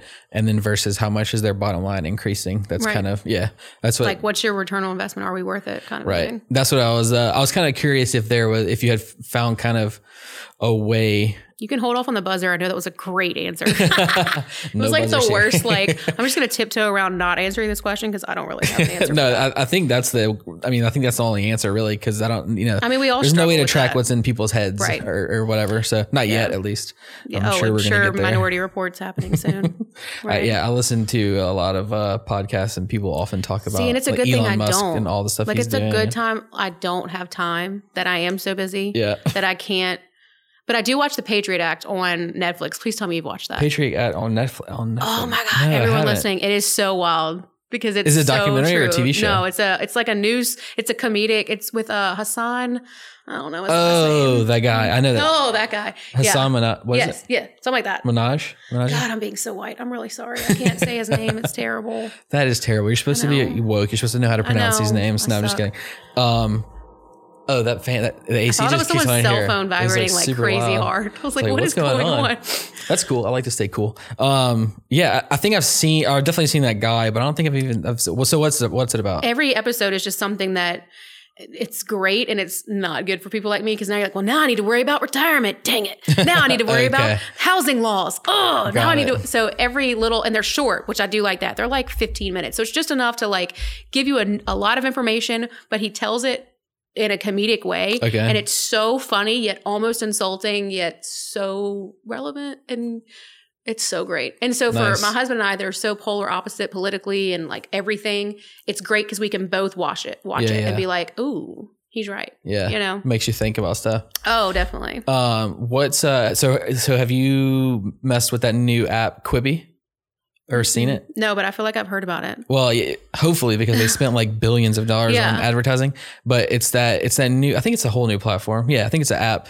But they're basically creating like TV shows that are made for your phone. So vertical or portrait, and they're like 10 minutes or less. I tried to do it. Now I remember why. Because I think when I first got this phone, I told my bill to not let me ever like make purchases because I was afraid my kids were going to do it. It's like I'd be like, I'm putting the right thing in. It keeps being like error. I'm like, stupid. All right, fine. Use my PayPal. Error. And I was like, I can't watch this show. Yes. Yeah. Okay. Cool. All right. So definitely more on the weeds talk if that's cool. Yeah. And by the way, if definitely don't feel like you have to disclose anything about clients specifically. I mean, I know you're like transparent, but we don't want to expose any of your secrets that are like your secret sauce that you're whipping up on that. Okay. But what do you do whenever you're like every day posting, and not every day because you schedule stuff, but what do you use to like schedule posts, for instance? Oh, so we typically just use like Planoly. We used to use like Hootsuite and all kinds of different things. Planoly. See, I haven't even heard of that. It's the easiest thing for our clients. I've tried like a million of them and I haven't. So what's the? Because I like it because it also lets people. None of my businesses right now are using Pinterest, but like last year, a lot of them were using Pinterest. So it helped because I could do Pinterest and Twitter. I could do all of it, which they all were doing that. But I don't think does it do LinkedIn? No, I don't think anything does. Bummer. LinkedIn. I need a good LinkedIn one. There's no good LinkedIn scheduler. No. Well, and also my content for LinkedIn would be so different than mine. No. Right. That wouldn't even work for me. But Yeah, no, I like it because it's so easy for the client because it's got the little grid on the left. They can see how everything's going to look. They can hurry up and change things that they want, and it's just easy to use. So and it's they're super cheap. able- It's like $8 a month. Nice. So they're able to log in and see what you've got going. Yeah, Okay, I just that's send them the legit. email and say your plannerly's ready, and then they hop in. And there's some backside of it that's not great. Like sometimes I wish I wasn't as transparent with my clients because I'm like, then they're like, well, we'll just use Plannerly. We don't need her. And then Yeah. I see what they do and I'm like, God, that was a fail. Yeah. Like, no, you definitely needed me. Yeah. But I've gotten to that point where I'm like, because I'll have people message like, hey, you still do so-and-so's marketing? I'm like, no, actually they hired someone. They're like, yeah, because what the can heck's tell. going on? And I'm like, yeah, I know, this is awkward. But I do have one client. She was amazing. Bree with Simple Living that I helped her launch kind of and get started. And she really was able to like take what I did and then like take it to the next level. And I've loved it. Nice. Because typically when things like, we're like, hey, this isn't working out financially. I'm like, can't wait to see this go south. Yeah. And it didn't. Like she flourished and she took all the stuff that I said, like people don't want to just see like organized pantries every day. Like you got to like be relatable. You got to have lifestyle. You got to show how this can change their lives. And she did it. And so it's good. That's love it. Who is that? That's the Bree Boudreaux. And she does like that's not her name organizing anymore. and stuff. Bree, yeah. Mhm. Okay, I may have heard her on another podcast, or maybe it was on yours. Has she been on your podcast? No, I don't Okay. think she's not a mom yet. Right. Of course, you have to be a mom to be on the podcast. I know. Can't sit with us. Sound mean. Go have a baby and then Right. No. Can we talk about money and not talk about like numbers? But Sure. this is like a thing that I know was always kind of a weird. I never felt like I was good at it or mastered it or whatever dealing with clients. And then I've heard a lot of people talking about it. But can you give me some advice or tips or insights on to like how you price things? And again, Crossing my fingers as I Right. send that email. No. Okay. And I love it because that's like you said, it's super relatable because I think like I do that a lot, Yeah. but, and again, like nothing you're uncomfortable with sharing, but, like maybe are you like, let's say for instance, are you pricing for a client when you're doing their social media? Is it like, I'm going to do X many posts per week and it's going to be on this many platforms and it's going to cost this much? Or are you packaging things more and like having you want to like specify what you're going to provide, obviously, so they know what they're getting. But is it like lined out like that? Or is it more so you have a general thing and certain thresholds, but then there's some wiggle room in there for different things? So when I started out, it was line by line. And then I realized that if I didn't list every single thing I thought about, that I wasn't going to get paid for it, or they were going to assume it might be free the next time. It was just ridiculous. So then I started saying, look, okay, we're going to do your social media. That could look like 3 to 5 posts a week, depending on what's going on. Okay. And I gave So you myself set a range for yourself. Yes. Okay. Because also, hey, if you've got birthdays and coming in, I don't want them being like, we've already paid her for our this meeting. We need to just go ahead and post it. And then I'm like, Right. no, what did you just do? You screwed it up. Yeah. So I do a range. And then what I do is I have like tiers, like first tier is like, look, we'll just help you with your social media posting. And that's, we used to even do where we would let them give us the content and then we realized this will never look good and we'll never want to put our name on it. Why are we trying to? Because I just wanted to help everyone. Like I literally wanted to help everyone. And side note, when we were at that Point Marie Arts Market, my 10-year-old, my 11-year-old daughter was like, I want to come help because she's bored at the house. She just wanted to get out. She regretted it immediately because it was really hot. Because she was outside in the She heat was doing work. sweating, and she was like, you owe me so much. But when we're driving around the cart in the beginning and I'm setting up the art vendors and there's only 4 of them and I'm like panicking. I'm like, why did we do this? They ended up selling out and they had a great show. But she was like, Mom, I know you're going to buy everybody's art. We're going to have all these things that we don't need because you just want to help everyone. Just like when you want to charge someone $2 for a website. I'm like, what have you been listening to? Or what conversations have you heard? And she calls me out a lot. She keeps me humble. But I'm like, okay, Kate. And she's all right. 11. Is that what you said? Yes. Nice. I cannot wait. Love it's going it. to be bad. But no, I would do that. I would try to fit everyone's budget. I would want to help everyone. And I've had, I used to hate if I would hear it's not going to work. Then I would come back with, well, how can we make it work? Yeah. Like, why was I doing that? Yeah. I mean, I know why, but I need to not. So that ended in 2020. It stopped. And I said, look, these are my prices and this is what I'll do. Okay. So you're just like cold turkey. I'm going to start saying no if they don't fit me. And what I do is I say, like, so I just had someone last week, I had a great consult and I really want to help her. She's got an awesome product, but she's a 1-woman show and I get it. Like that's a lot, to bring in our team. So I was like, hey, look, how about we just do like once a month calls until you're ready. And I just give you as much coaching and as much health. And I will try to teach you because it's an hour of my time, $100. I could do it in the middle of Target parking lot and help her. And then over time, we're building that trust. She's seeing more and more of the value. And if anything, I get that I'm helping people bug out because I really want to do that. But at the same time, I can't not be able to pay my team or my bills because I'm helping everybody else. Yeah. So I've started offering that. And then what I do That's is super smart. Yeah, I have my like buzzer, please. Yay. I have like the tiers, usually it's like 3. I don't try to be Baskin Robbins and give too many options. It just makes people go, well, I can't even pick one. It's too many. So 3 little options of what they need. And at the bottom, I also say, look, and there's also a la carte. Like you want us to just come in and shoot a brand video and you cut that thing up. We'll give you all the B-roll too. Like you can use it for whatever. Here's a fee. If you want us to help you with your email marketing, give you some templates, here's that. We do a few of those too, because sometimes people are like, I want to start now, but I can't do that. But if I can just get my toes, wet and see what a little bit better marketing could feel like, we get a little bit better money in, now we can turn it around and maybe do something later. So. Right.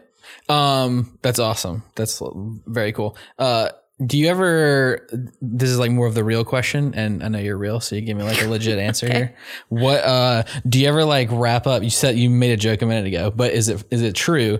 You ever like wrap up a proposal or something, or like quote that you're sending somebody, and then you're like, well, I'm gonna go back and like adjust this part and like adjust that part to think like, or to try to match what you think they want, and like, do you do that, or do you find it easier? Well, I used to shop with my own wallet, which was not smart because, like I don't even, this is not just COVID. I only do my hair twice a year. I just let it grow out and I just hope ombres stay cool or whatever this is called for as long as possible. I don't get my nails done. I'm basic when it comes to stuff. I like doing makeup. That's fun. But nice. But what happens is I learned that when I was a manager of stylists, remember when I was saying I want more for them? They wouldn't offer certain treatments and offer things because they knew they couldn't afford them. So they were judging what their patient could afford before they even knew. Instead of just telling them what they needed and just being that almost like their advocate, like here's everything you need because your hair's breaking, and letting them decide if they could pay for it. They would just not even mention it. And they were constantly holding themselves back because in their mind, I'm not buying $40 hairspray. I'm not, but you don't know if your client would want it because it's better hairspray than they've ever had. Right.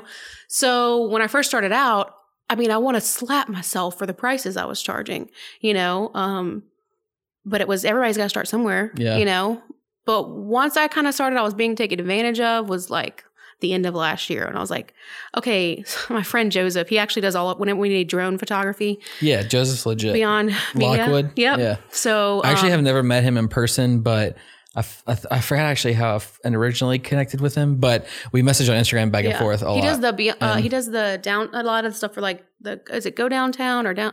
Go Downtown BR? Yeah. One of their Instagrams. He does a lot of their stuff. Yeah. He's cool. Yeah. He went to Snoop with us. Right. Yeah, that's right. I did see a picture of him. He's so fun. Manning the camera. Yeah. But so there's also creatives like that too that like I just contract out when we need. Right. I don't have people that need drone every month, so I can't pay them all the time. But so Joseph has had, so last year he had probably 2 or 3 hard conversations with me where he was like, Amy, what? How much are you charging? He's like, and like hearing from him that doesn't do what I do all day long, he was going to pitch like 5 times more than what I was charging to people. And he's like, this isn't even what I do all the time. Like, I'm just throwing it out there and let's see if they take it. And I'm like, I never even thought of like charging that amount, Yeah. But once you break down all the hours and all the time and all the research and you're like, yeah, I never even thought, like I just would charge for maybe taking the photos. Didn't even think about the time I'm editing. It's those little bitty things that I didn't really That's really cool. That's it. Yeah. The shop with your own wallet type thing is, that's a good insight also. Buzzer. Oh, is it going to press it? Is it? The buzzer didn't approve. No, it reject. It actually broke. Is that a battery? No, it has to really mean it. Right, got it. To really buzz it. Yeah, this is legit. This is like a triple digit buzzer episode here. Okay. Like I said, the questions drop out of my mind, but, what do you feel like is your strongest skill set? Like, what do you think like, everybody has kind of their, I can just do this real quick type thing. What's your forte? I mean, and then I have a follow-up question after this. So. I would say I'm like probably the best at graphic design, but it's only because I usually have like the story and like the ad and like the goal. I feel like I'm a storyteller by heart. Like I see stories and like how this can like relate to people and like the emotional buying impulses and those kind of things really well. And I feel like I always have my eyes open to it. So I catch it in other businesses and I'm like, oh, that was a good job. Like put that in a folder and remember it for whenever you could use it with someone else. Mm-hmm. I don't know if that doesn't even sound like a skill. I don't know. I think that's a great skill.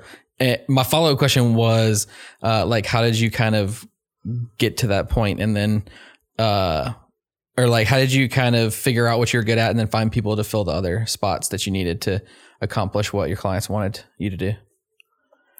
Basically, I feel like creatives in Baton Rouge are all very supportive and we all kind of know each other. And it was very easy for me to work with Kim Meadowlark because I had been a fan for a long time. We had met, we had become friends.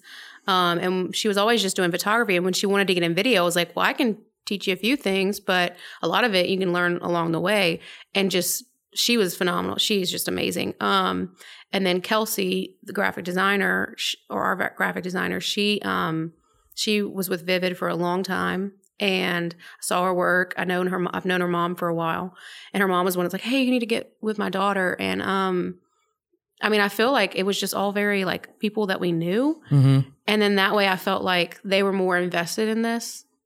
I don't know if that makes sense. No, that makes sense. I did enough for so long by myself. Yeah. That I always knew at the end of the day, well, I guess I can go back to that if I have to. Right. But I'd rather people that could do it better. Right. You know? Yeah. I think that's probably a better foundation anyways, is people that you kind of gel with before you work with them. Cause it's kind of hard to, if you're just meeting somebody for the first time, it's kind of hard to determine if they're going to work out working for you, you know? Right. But if you know, you kind of gel with somebody that you can figure out. It was like people that work with me because I was a reference, you know, the people that all work with me were all because of someone else told me they were great. Yeah. So it wasn't like I never put out a hiring ad. I never told anybody I was really looking. It just like kind of all came together. I'm like, well, we can all go to lunch and talk this out. Cause I was like, I don't have a payroll to give y'all. I was like, I don't know. I was like, I guess I really need to start charging people more to be able to feed y'all. Cause I don't know what's going to happen. Okay. So what are you, looking to do? Like, what are your plans for the future? What are you wanting to work on? Is there like some client that you want to go find and win the project? Or do you want to build a 20-person team? Or do you want to make some cool video that tells a story? What kind of is your vision for it?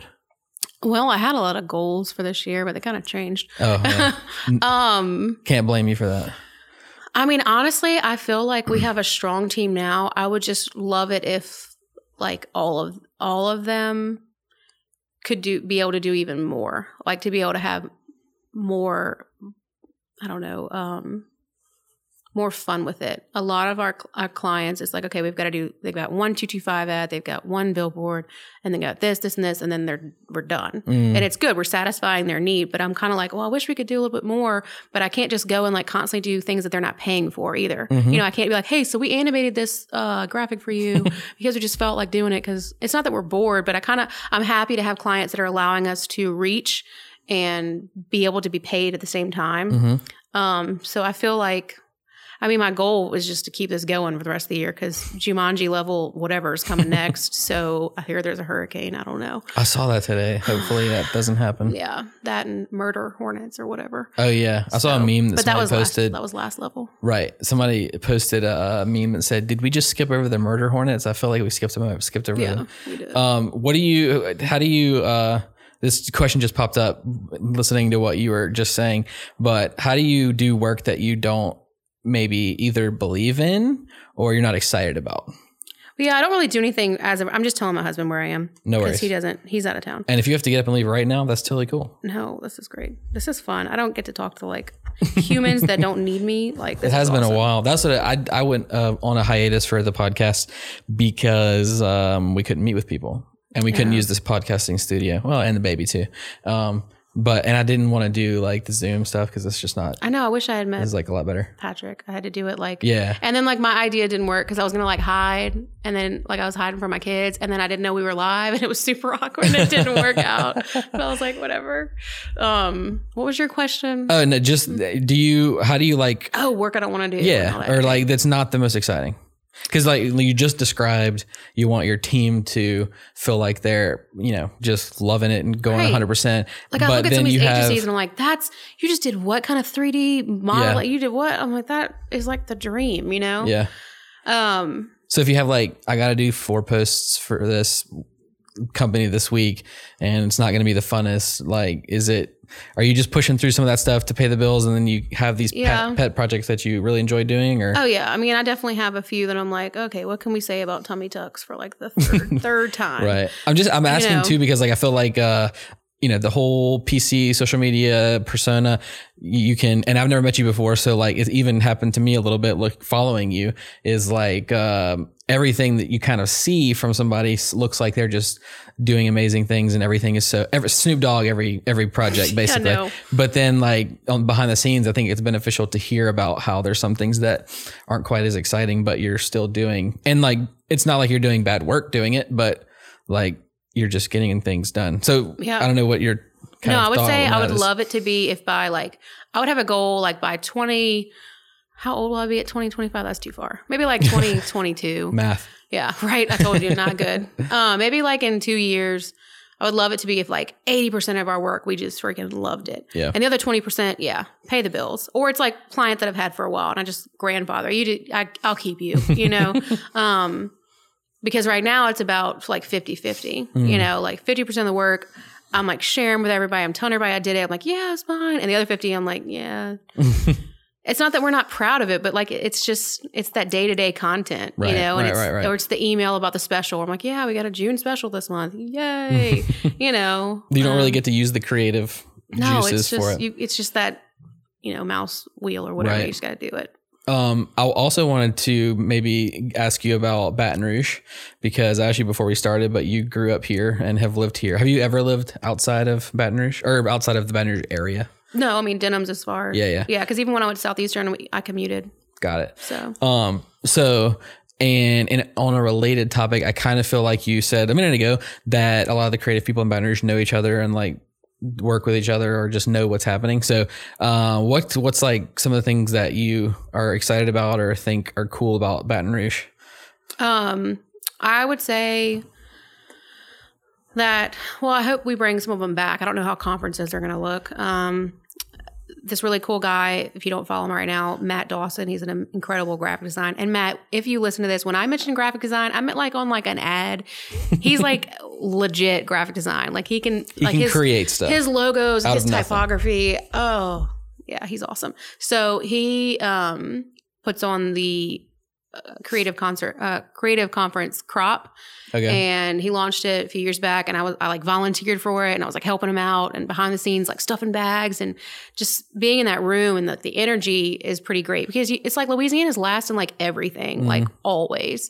And so I feel like if we want our city to be great and we want all these things, it all has to start with your culture. Like, we got good food. We all know that. Like everybody has diabetes. Like we all eat. We have great food. But like, where's the music? Like even with the Basin, like trying to start and actually have local bands and like national acts come. Like if you don't have that art, like what is the point of living, right? So I feel like our local scene of like illustrators and artists and graphic designers and even like the media agencies, I feel like just in the past like 5 years have really taken off. And so you have a lot of these people graduating from LSU and not leaving because they see jobs here, or because of social media, they're like, hey, I can work from home and like draw dogs and make money, and people are realizing like they can have their craft and people support them. Right. So that's cool. Yeah. We were talking, I kind of was thinking it would be fun to talk about some like random topics and like get your thoughts on some stuff. Is this gonna be the same? Like you say a word, I just like whatever first comes to mind. Yeah, like was it stuff like the word association, like the fire drill or whatever? Great. I wasn't actually like super planning this, but whenever we were talking before, because we were waiting on our amazing producer to get here because he was 30 minutes late. No, I was early. No, I'm just kidding. I'm normally not. Just trashing him. He's right over there. He loves it. But when we were talking before, we were like talking about a bunch of random stuff, and it was like fun to chat with you about it. So maybe to like dive in and see where it goes. We talked about like sports and stuff. Are you a sports person or no? Okay. So I like to play the sports, but Not watch. it's not that I don't even like to watch. I have gone so long because of being this boring mom and my weekends being at soccer games that like the last time I have tailgated was like 2010. Like Okay. I am so far detached from like having people over with like the queso and the beer and like beer pong. Like that's just not my life anymore. Yeah. So I like to watch them, but it just doesn't happen. So like when people like talk to me about sports, I know like whoever was just talked about in the news, maybe. Okay. And that's about it. Yeah. But if we were like, hey, let's go play some soccer, or let's go play, like I would be like, yes, let's do it. Okay. If that makes sense. Yeah, for sure. So are you, do you like have like a celebrity that you keep up with or like keeping up? Nothing like that? No, I'm not. I'm like fishing a little I'm bit not here. like a keeping up. No, they're annoying. So no, I don't. Okay. So, but you did say that you're that type of person similar to me who just like is into everything and consuming stuff from I'm everywhere. a knowledge person. Like I love, Right, okay. That's why when my kids are a little bit older, I think I'm going to be like that. Like, you know, there's cat ladies. Like I'm going to be like the book and like the book lady? podcast, like Nice. in her own world. Like she never leaves her house. What is she doing? And it's really, I'm just like listening to learning crap that's like useless knowledge. Right. But I love But you it. feel so good because it feels like you're intaking all of this stuff. It's and just then you're make you like, smart. I'm and- superior from everyone because I know all the facts. Right. Yeah. Exactly. It's probably stroking an So ego or something. what are some of your favorite podcasts? Well, that's the thing. I don't really listen to any, really. Okay. Like I really like don't have that much time. I mean, I like the true crime one. Love it. There's a true crime one with what's the name? Woody Allen? Wood? Woody Harrelson? Is it a famous person? No, I think Anyway? it's someone local. Oh, But I've only listened to like a couple like little bits of it. And it was only the stuff they shared on Facebook because I don't really have time. nice. But I like if I could get into any, it would be true crime. I like listening to the ones that are like local when they're shared on Facebook because I really don't get on my Spotify and listen to anything. I like to like read things. Okay. Like what? I would love to hear. Like stupid research things, like Well, you said weird you like- stuff on like I mean- like if I hear something and I'm like, what was Black Wall Street? Well, let me go read all about it, and Yeah, I'll just yeah, like yeah. dive into like So stay you're like up a all Wikipedia night. nerd. Yeah, but not Wikipedia. But like, Wikipedia is the best source of information on the I planet. mean, I'll look at it, but then I'm like, where did you source? And then Right. I read where they sourced. You know, I Nice. listened to a podcast called American History Tellers. that sounds like up my alley. It is amazing, but I'll do the exact same thing after they finish a topic. Like they'll do something on, the Great Depression, and it's like 6 episodes, and then it's really well done. It's in a very like kind of dramatic way. Like they have characters and all that stuff, and it's really well done. But afterwards, I'm like obsessed with whatever that series was about. Yeah. And they have like 20 something seasons. Wow. See, I Yes, think that if is I a could lot. listen to them in the car, I would be good. But typically, when I'm in the car, I've got kids. Kids, right? Yeah, because even now I've gotten to where I do a lot of my meetings like over the phone, and we don't really, or I'll come out to the client. But I mean, I don't know. And then when I get home, it's the kid life, like, and all that. So by the time we get done and they're gone to bed, now we've like, okay, we got an hour to Netflix and talk about anything while they're not listening. So it's like I just don't get the joys of Got it. podcasting yet. I still have the curse and benefit of having like a 45-50 minute commute every day one way. So I do get to consume it, but we're trying to move into Baton Rouge, so it'll be less. Maybe I'll consume less. But you did say before we started, you referenced a well-known, not conspiracy because it actually happened, about Jeffrey Epstein not killing himself. Yeah. So are there any like fun conspiracy stuff that you've been into lately? You should never have asked that question. 'Cause Why? I can go like, Love it. so like everyone checks out. It's like, okay, that was a fun podcast. I mean, Someone's looking down at their where- phone right now and saying, "Oh my gosh, I'm only halfway through this podcast." No, I'm just kidding. I'm like, where do we start with conspiracy? Well, what's the theories? last one that you were like, whoa? What's the last one you stayed up late looking at? If you can recall. I mean, but like that doesn't, okay, just because I talk about it or research it doesn't mean I necessarily believe it, right? Of We're course, in that of course. safe of course. space. Yeah. Basically, like how coronavirus was originally 3 feet and now it's 6 feet because the facial recognition things need us to be 6 feet apart. So it's psychologically conditioning us to spread out. Whoa. Sorry. That one was really woke. Where was that? Crazy. That's like, because China's doing that now all the time. Well, and they've also so they started this well before any kind of like pandemics. And it's where you have social points. Yes, I'm very familiar. And that was a rabbit Scary. trail I didn't, because it's like Black Mirror is real. Right. And we're all just like, Did you realizing have it. you heard like the Black Mirror guy apparently is taking a break because he's like, I don't does he have feel guilty? Or do you feel like The because, Simpsons? there's Like, nothing to he did write this? because everything's happening right now. Like he That's can't sad. go. Yeah. He can't keep up. Yeah. Yeah. So Jeffrey Epstein did not kill himself. No. And we're being conditioned to be tracked by the government. Yeah. And well, maybe you don't believe this. We won't say if you believe it or not. I don't know, because I'm not saying that we shouldn't be socially distant during a freaking pandemic, but I'm also saying like I said, that sociology degree is always in the back of my brain, because so much of us, it's not what our brain chemistry tells us. It's how we are socially conditioned. You know, when you get in an elevator, if you face the back wall, everyone's gonna look at you like you're crazy, because you're like, why aren't you turning around, you weirdo? Even like with the stuff right now with like, police brutality and things like that. If you go and look at any of the scientific studies that have been out there, like there was that thing in the 70s where they took like a classroom of like college students and like split them up, and within like 6 days they were doing crazy rules that didn't make sense and abuse of power. Prison experiment. And it's like no one told them they needed to do that or had to do that. And there's so many different variables that could have been why that happened. So I'm not saying that really has any weight, but things like that I'll just get deep into, and I'm like, wait, what happened? Because our educational system, I mean, granted, they've only got a year or not even that long with these kids. Like, what points do they need to share? I get it.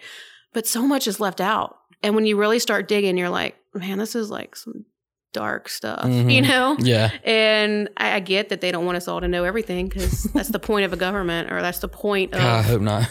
Yeah, I mean, I get it. But it can be, conspiracy theories can be... And I think, too, I hope that we come out of 2020 not making conspiracy theorists evil. And this is why. Whistleblowers have also saved us from incredible things. Like when DDT used to be sprayed on everybody every summer. They were just dousing these kids in this chemical, hoping that they wouldn't get, bit by mosquitoes. Well, they were also causing nerve damage and all this stuff. And it wasn't, if those scientists didn't speak up, or those parents didn't come forward saying, hey, my kid was cool last summer, but now they're kind of messed up. And they were a lot of these people were shamed for things. They lost their jobs. Like the whistleblower that said she had to like alter data for some state. I don't remember which one it was. It's easy to label people and put them into a group to make yourself feel better, but that doesn't always mean that that's right. So I have a lot of people that say I'm a little too much of a conspiracy theorist, but that's all right. I always think that that's much more interesting than believing everything you're told. Yeah. So I'd rather die an old lady that said too much or spoke out for the little guy or questioned things than just went along with it. Yeah. Yeah. What is I just randomly had this thought. Do you feel like that plays into marketing at all? Like, thinking differently than everyone else, and does that thought process maybe help you take more risks and stuff? I mean, probably. So when I worked for this dentist, the last dentist I worked for, as like in his building, he made everybody take these tests, and it was on your cognitive skills, not your cognitive. So cognitive is like how your brain, what your brain knows, and all the things you've got as your skills. Well, your cognitive is basically your genetically, like DNA, whatever, is your natural without knowing you're doing it type thing. I don't know the research on it. I knew it back then because I looked it all up. Now it's like muddled down because I don't talk about it that often. But when you took this test, you were rated on these like things like implementation, impulse, and like two other things. I can't remember them. And mine was like, and it was a 1 to 10 on each one. And so people would be like a 5, 4, and a 7 in this. And whichever one was your highest one was also linked to a dental position. Like you should be a hygienist because you're great at the detail and whatever. Okay. Yep. Well, mine was like, it was like 5, 4, 5, and then 10. And the 10 was on like the impulse and all of that. So it was saying that like I should be an entrepreneur, that I would be great at marketing. And that's when he moved me from manager to marketing. And I had never done a single thing in marketing.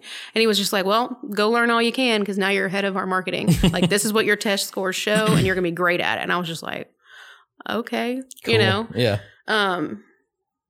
So yeah, I mean, I feel like kind of being that outside thinker and being willing to not care if everyone thinks you're crazy has helped me a lot in life. And I think it's almost a response to being so socially conditioned by my parents to fit in this perfect mold and to be everything I was supposed to be growing up, that like by kind of rebelling on that, I realized, but did you die? Like I felt like, oh, they still love me. Like everything's fine. Like it'll be okay. And so then I was like, oh, well, I'll just take risks all the time, you know? Yeah. Not all the time. I wear a seatbelt, but you know.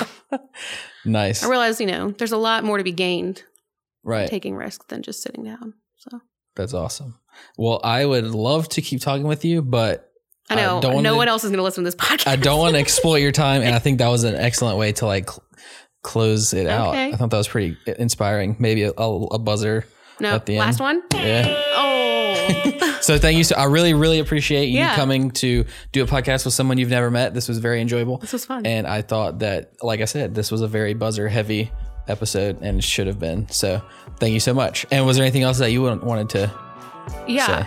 Like I said, you know, I'm glad you reminded me because I told you about this before that I was going to do this. But yeah, I just want to end with Black Lives Matter. That's it. Thank you, Amy. Thanks everybody for listening. I know that you enjoyed that, and I know that you enjoyed hearing the button the whole episode.